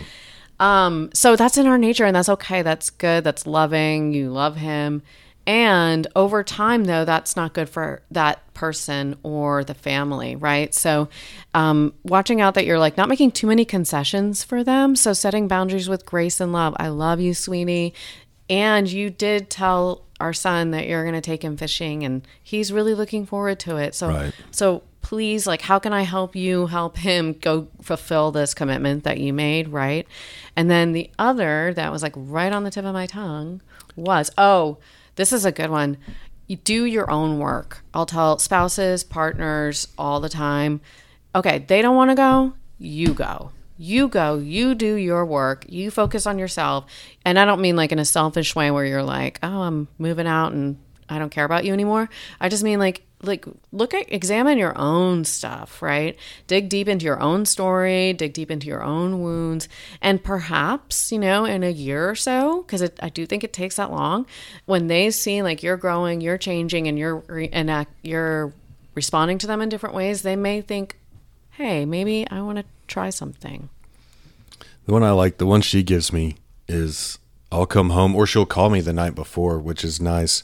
Is like, tomorrow at this time, I need A game. So that's what we call it. We got A game versus C game. There's no B game. It's either really good or really rough. It's like, I need A game at this time tomorrow. And so then it gives me the opportunity. It's like, okay, if you want A game here, this is what I need to get there. So it's the talking and the communication and expectations of like, well, this is what you said you would do, and this is how I need you to be. Versus like, we're going to your parents' house. Please don't go sit on the couch. Please talk. Yeah, and that's a legitimate conversation we've had. And maybe I still go sit on the couch, and maybe I don't, or I try a little bit more than I would if she hadn't have brought it up. So, you guys are great together. You're a hell of a duo. Thank you. Of feeding off, and you can tell that you really have put the work in as a couple. And one being a first responder, it's quite impressive. Thank you. Is there anything else you would like to cover and let the listener know that would help them put them in a better state physically, mentally, spiritually? Yeah. I think that part of the reason why we do gel together is one of the things we've spent a few years, maybe 4 or 5, building intentionally is community. So friendships outside of each other, obviously, and then couple friends, which is so hard to do. And I've spent 18 years trying to make her laugh. Oh, that's That true. helps. And you do make me laugh. Yeah. He does. I mean, we laugh a lot, y'all. Like, we really do not take ourselves very seriously, or each other. So with community, though, we started really building, like, being persistent and about, like, asking again and again. So it's really hard when you're like, hey guys, we're going to this concert, do you guys want to go with us? And you ask 30 people and you get 31 no's, right? It's like, okay, ouch. I'm the one. Yeah, I'm like, David, You can't say no. you can't say no. But and that happens again and again and again. But I would just say, keep asking, keep making plans. You may have to be the instigator. You may have to be the corraler. You may have to be the one that's like, hey, like I would text a bunch of wives. Like I'm pretty good about, knowing at the station who the other wives are, and saying, knowing they're on shift, and saying, hey, do you guys want to go down to the 4th of July parade together? And I might get a ton of no's, but I don't take it personally. Everyone's busy. But then eventually over time, we started to notice, okay, there are some of those people that are going to say yes. They're going to say yes pretty consistently, or they're going to say yes enough. Yeah. And then we get to know them. And then we kind of have a group. We have a pod, right? Yeah. And then we host a lot. And listen, our house was built in 2004. We weren't in it when it was built. No. And it still has the carpet from 2004. Okay. It just is what it is. We invite people over. We don't worry about stains on the carpet or any of that craziness. And we just invite people in, and we invite, even if it's like, we don't know them that well, but they're on your crew, or hey, I saw her on Facebook. And we just try to host as much as we can so that people can get together. And I think if you're persistent, you get used to hearing the no's, and not take it personally. Yeah. And then reciprocity is really good. And it's actually one of the things that research-wise people are seeing is very different in relationships now as opposed to maybe 20 years ago, 30 years ago, 40 years ago. So remember when you used to be on the playground? What does reciprocity mean? I know. I'm not saying that word. Let's start with the definition. Yeah. I'm about to explain. Okay, sorry. So remember when you were on the playground, like, and you're like 7 years old, and you like saw this kid like playing in the sand, and you were like, hey, you want to be best friends? And he was like, yeah, let's be best friends. And then you guys ran around and you were best friends and you had fun. And so I'm not necessarily saying you like run up to someone at the station and say, hey, do you want to be best friends? But I don't know, maybe, right? But maybe you do kind of say like, hey, like I think we try to be really intentional about telling our friends, hey, you're a good friend. You guys are our good friends. What can we do for you? Like telling them how we feel about them, telling them that they mean something to us, telling them that they are special to us. And I think that starts to build that bond. So being persistent, getting used to no's, reciprocity. We use the love word a lot. We do. We use the love word with our friends. And don't be worried about like, oh, we don't have the perfect house or the perfect backyard or the perfect car or any of that kind of stuff. You yourself don't have to be perfect. And you don't worry about don't have to be perfect. That's the big one we don't worry about. Right. Yes, absolutely. Yeah. So then that way you're inviting people into the mess, but like everyone's just happy to be there anyway. So I've shown up in parties in pajamas. You have showed up in parties in pajamas. Just because that community's there. Comfortable. Yeah, That's right. exactly. You want to be comfortable. Right. But it's just like you said, the marriage, we put in the work in the marriage. Like the community takes just as much work, feeding that community and then being fed by them at the same time is what makes it work. And it is hard sometimes. Like, there are a lot of no's, or there's sometimes you don't, but like the payoff, like when there's been some bad times and that community's been there, like that's when, like, okay, that's how we got through it. You know, You're involved in your church. Yeah. And that people that are spiritual or religious, you know, how does mental health and resiliency, how do they go hand in hand? You know, sometimes I think it helps, and sometimes I think it doesn't, and I'll explain why. You know, I'm a Christian. I believe in God. I've accepted Christ, and yet having to experience or know or hear some of the stories that we hear can feel like, what the heck? Where is he? I don't get this. This is messed up, right? So sometimes it almost feels like they can be at odds with each other. Over time, where I've gotten with it is to believe that first responders are God's first line to helping to serve other people on earth, right? So whether you're a believer or not, we're meeting people, and you guys are meeting people in suffering. You're meeting people at their worst moments, and you're hopefully showing them some grace, compassion, and some help at the same time. So that's how I kind of mesh those two or reconcile them. It's not all going to make sense to me on this side, but it helps me to find meaning in some of the work when it's really hard. That's an incredible answer. That is Thank a you. great Thank answer. you for that.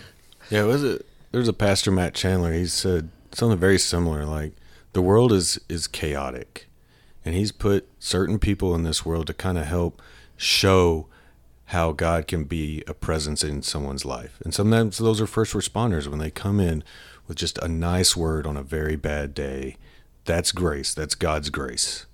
For me, faith is like, I grew up in it. Missionary, grandson of missionaries, and then my dad being a pastor is like, that's kind of been the foundation of, like,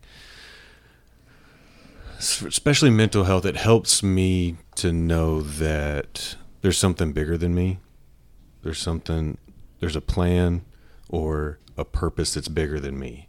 Like, those days, it's not always on my shoulders. And like, God is looking out for me. I know that God's looking out for everybody. That's my belief. And that helps my mental, like, it's not all on me, and something bigger is going on, even if I don't understand it. Yeah, and the Meyer Clinic is a faith-based clinic, but it's everybody comes in. It certainly does not have to be. You don't have to be Christian to be there. You're not going to get necessarily beaten down with. Are you a believer? And you better be a believer. It's not even like that. I mean, I do encourage all first responders, and really maybe any of my clients, to explore their own beliefs about, okay, how do you make sense of this? Like, how can you? Because if you don't, that stuff is going to just continue to turmoil inside of you if you don't have a way to start sort of trying to make sense of it. So I love that. That's great. So I have a final question for each of you. Mm-hmm. You've had a lot of life experiences, a lot of tragedy, and a lot of mending, and you also mend others and you save others, right? David, what would you say your why is? And I want Barbara to answer as well. My why for doing those things? And what is your mission in life? What is your why? My why is probably how I got into even the association to begin with, was the guys. Like, I'm a deep believer in the brotherhood, and I'm a deep believer in personal relationships. And so that's why, that's why I got in the association, and that's why I helped with grievances and appeals, is just to be there for the brotherhood and show that everybody's not alone. Like, everybody needs somebody at some point. And I can do that. I'm not the best at words. I'm not the best at advice, but I can show up. So my why is the brotherhood, my family. That's my why. that's really good. That's part of exactly what I was going to say. Oh, okay, good. You showed your answer. Yeah. Right? I mean, your faith answer was way better than mine, so that's Okay, good. I I got was to go practicing first. Oh, it. she Yeah. one-upped you there. Yeah. Welcome We to all our know marriage. those It's like the one-uppers. best one I've ever heard. Well, I think that, gosh, what was I about to say? So, I'll joke around, like, there's people that are smarter than me, more well-trained than me, have better experience than me, but I'm the one that's showing up. So I'm kind of what you get, and I'm going to be as present as possible, because for me, why is, I've been in and out of counseling since I was like 18, 16. I could maybe tell you 5 things that I learned in counseling, but the most important thing, especially when I was a wild child teenager, was that someone was just present with me and that I could just be safe with them. And for me, that's holy. That's the sacred work of when someone says to me, I've never shared this before, or thank you for letting me share this with you, or unpacking something that's incredibly difficult and they cannot feel judged or hurt or anything like that, then I'm like, oh, this is the Lord's work. I mean, this is where it's happening right here. For me, that's just for me. So why do I do it selfishly? Because I love that space. Thank you. That is fantastic. We've been going back and forth through text and emails, and it's really nice to finally meet you in person. And I look forward to continuing friendship and bouncing some ideas off of you in the future, and maybe I'll come back as a guest co-host. All right, it'd be fun.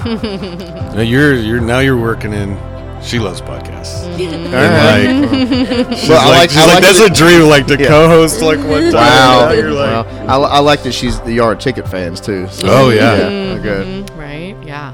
Thank y'all so much for doing this for us. Oh my God, we're thank happy to. you guys, really, and not just because you had us on, but because of what you're doing to kind of bring awareness and to let people come tell their stories, and this is huge. I mean, I really appreciate it. Thank you. McKinney Fire in the house. Yep, first one. Yeah. Thank y'all so much. Thanks. Hey brother, hey sister, I'll never give up on you. Hey Mrs., hey mister, I'll see this all the way through. No matter how far the sun and the moon, I'll never give up on you. Down when you're lonely, I'll pull you up. Life leaves you heavy when the going gets tough. I'll be your shoulder, together we'll run up from the bottom, yeah, we'll rise above. Hey brother, hey sister, I'll never give up on you. Hey Mrs., hey mister, I'll see this all the way through. No matter how far the sun and the moon, I'll never give up on you.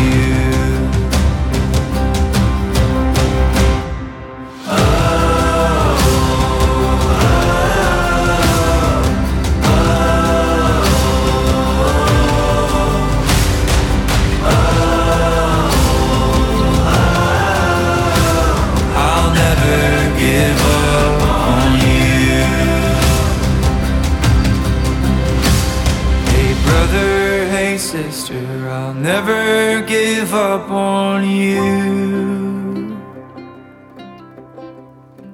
Hey Mrs., hey mister, I'll see this all the way through.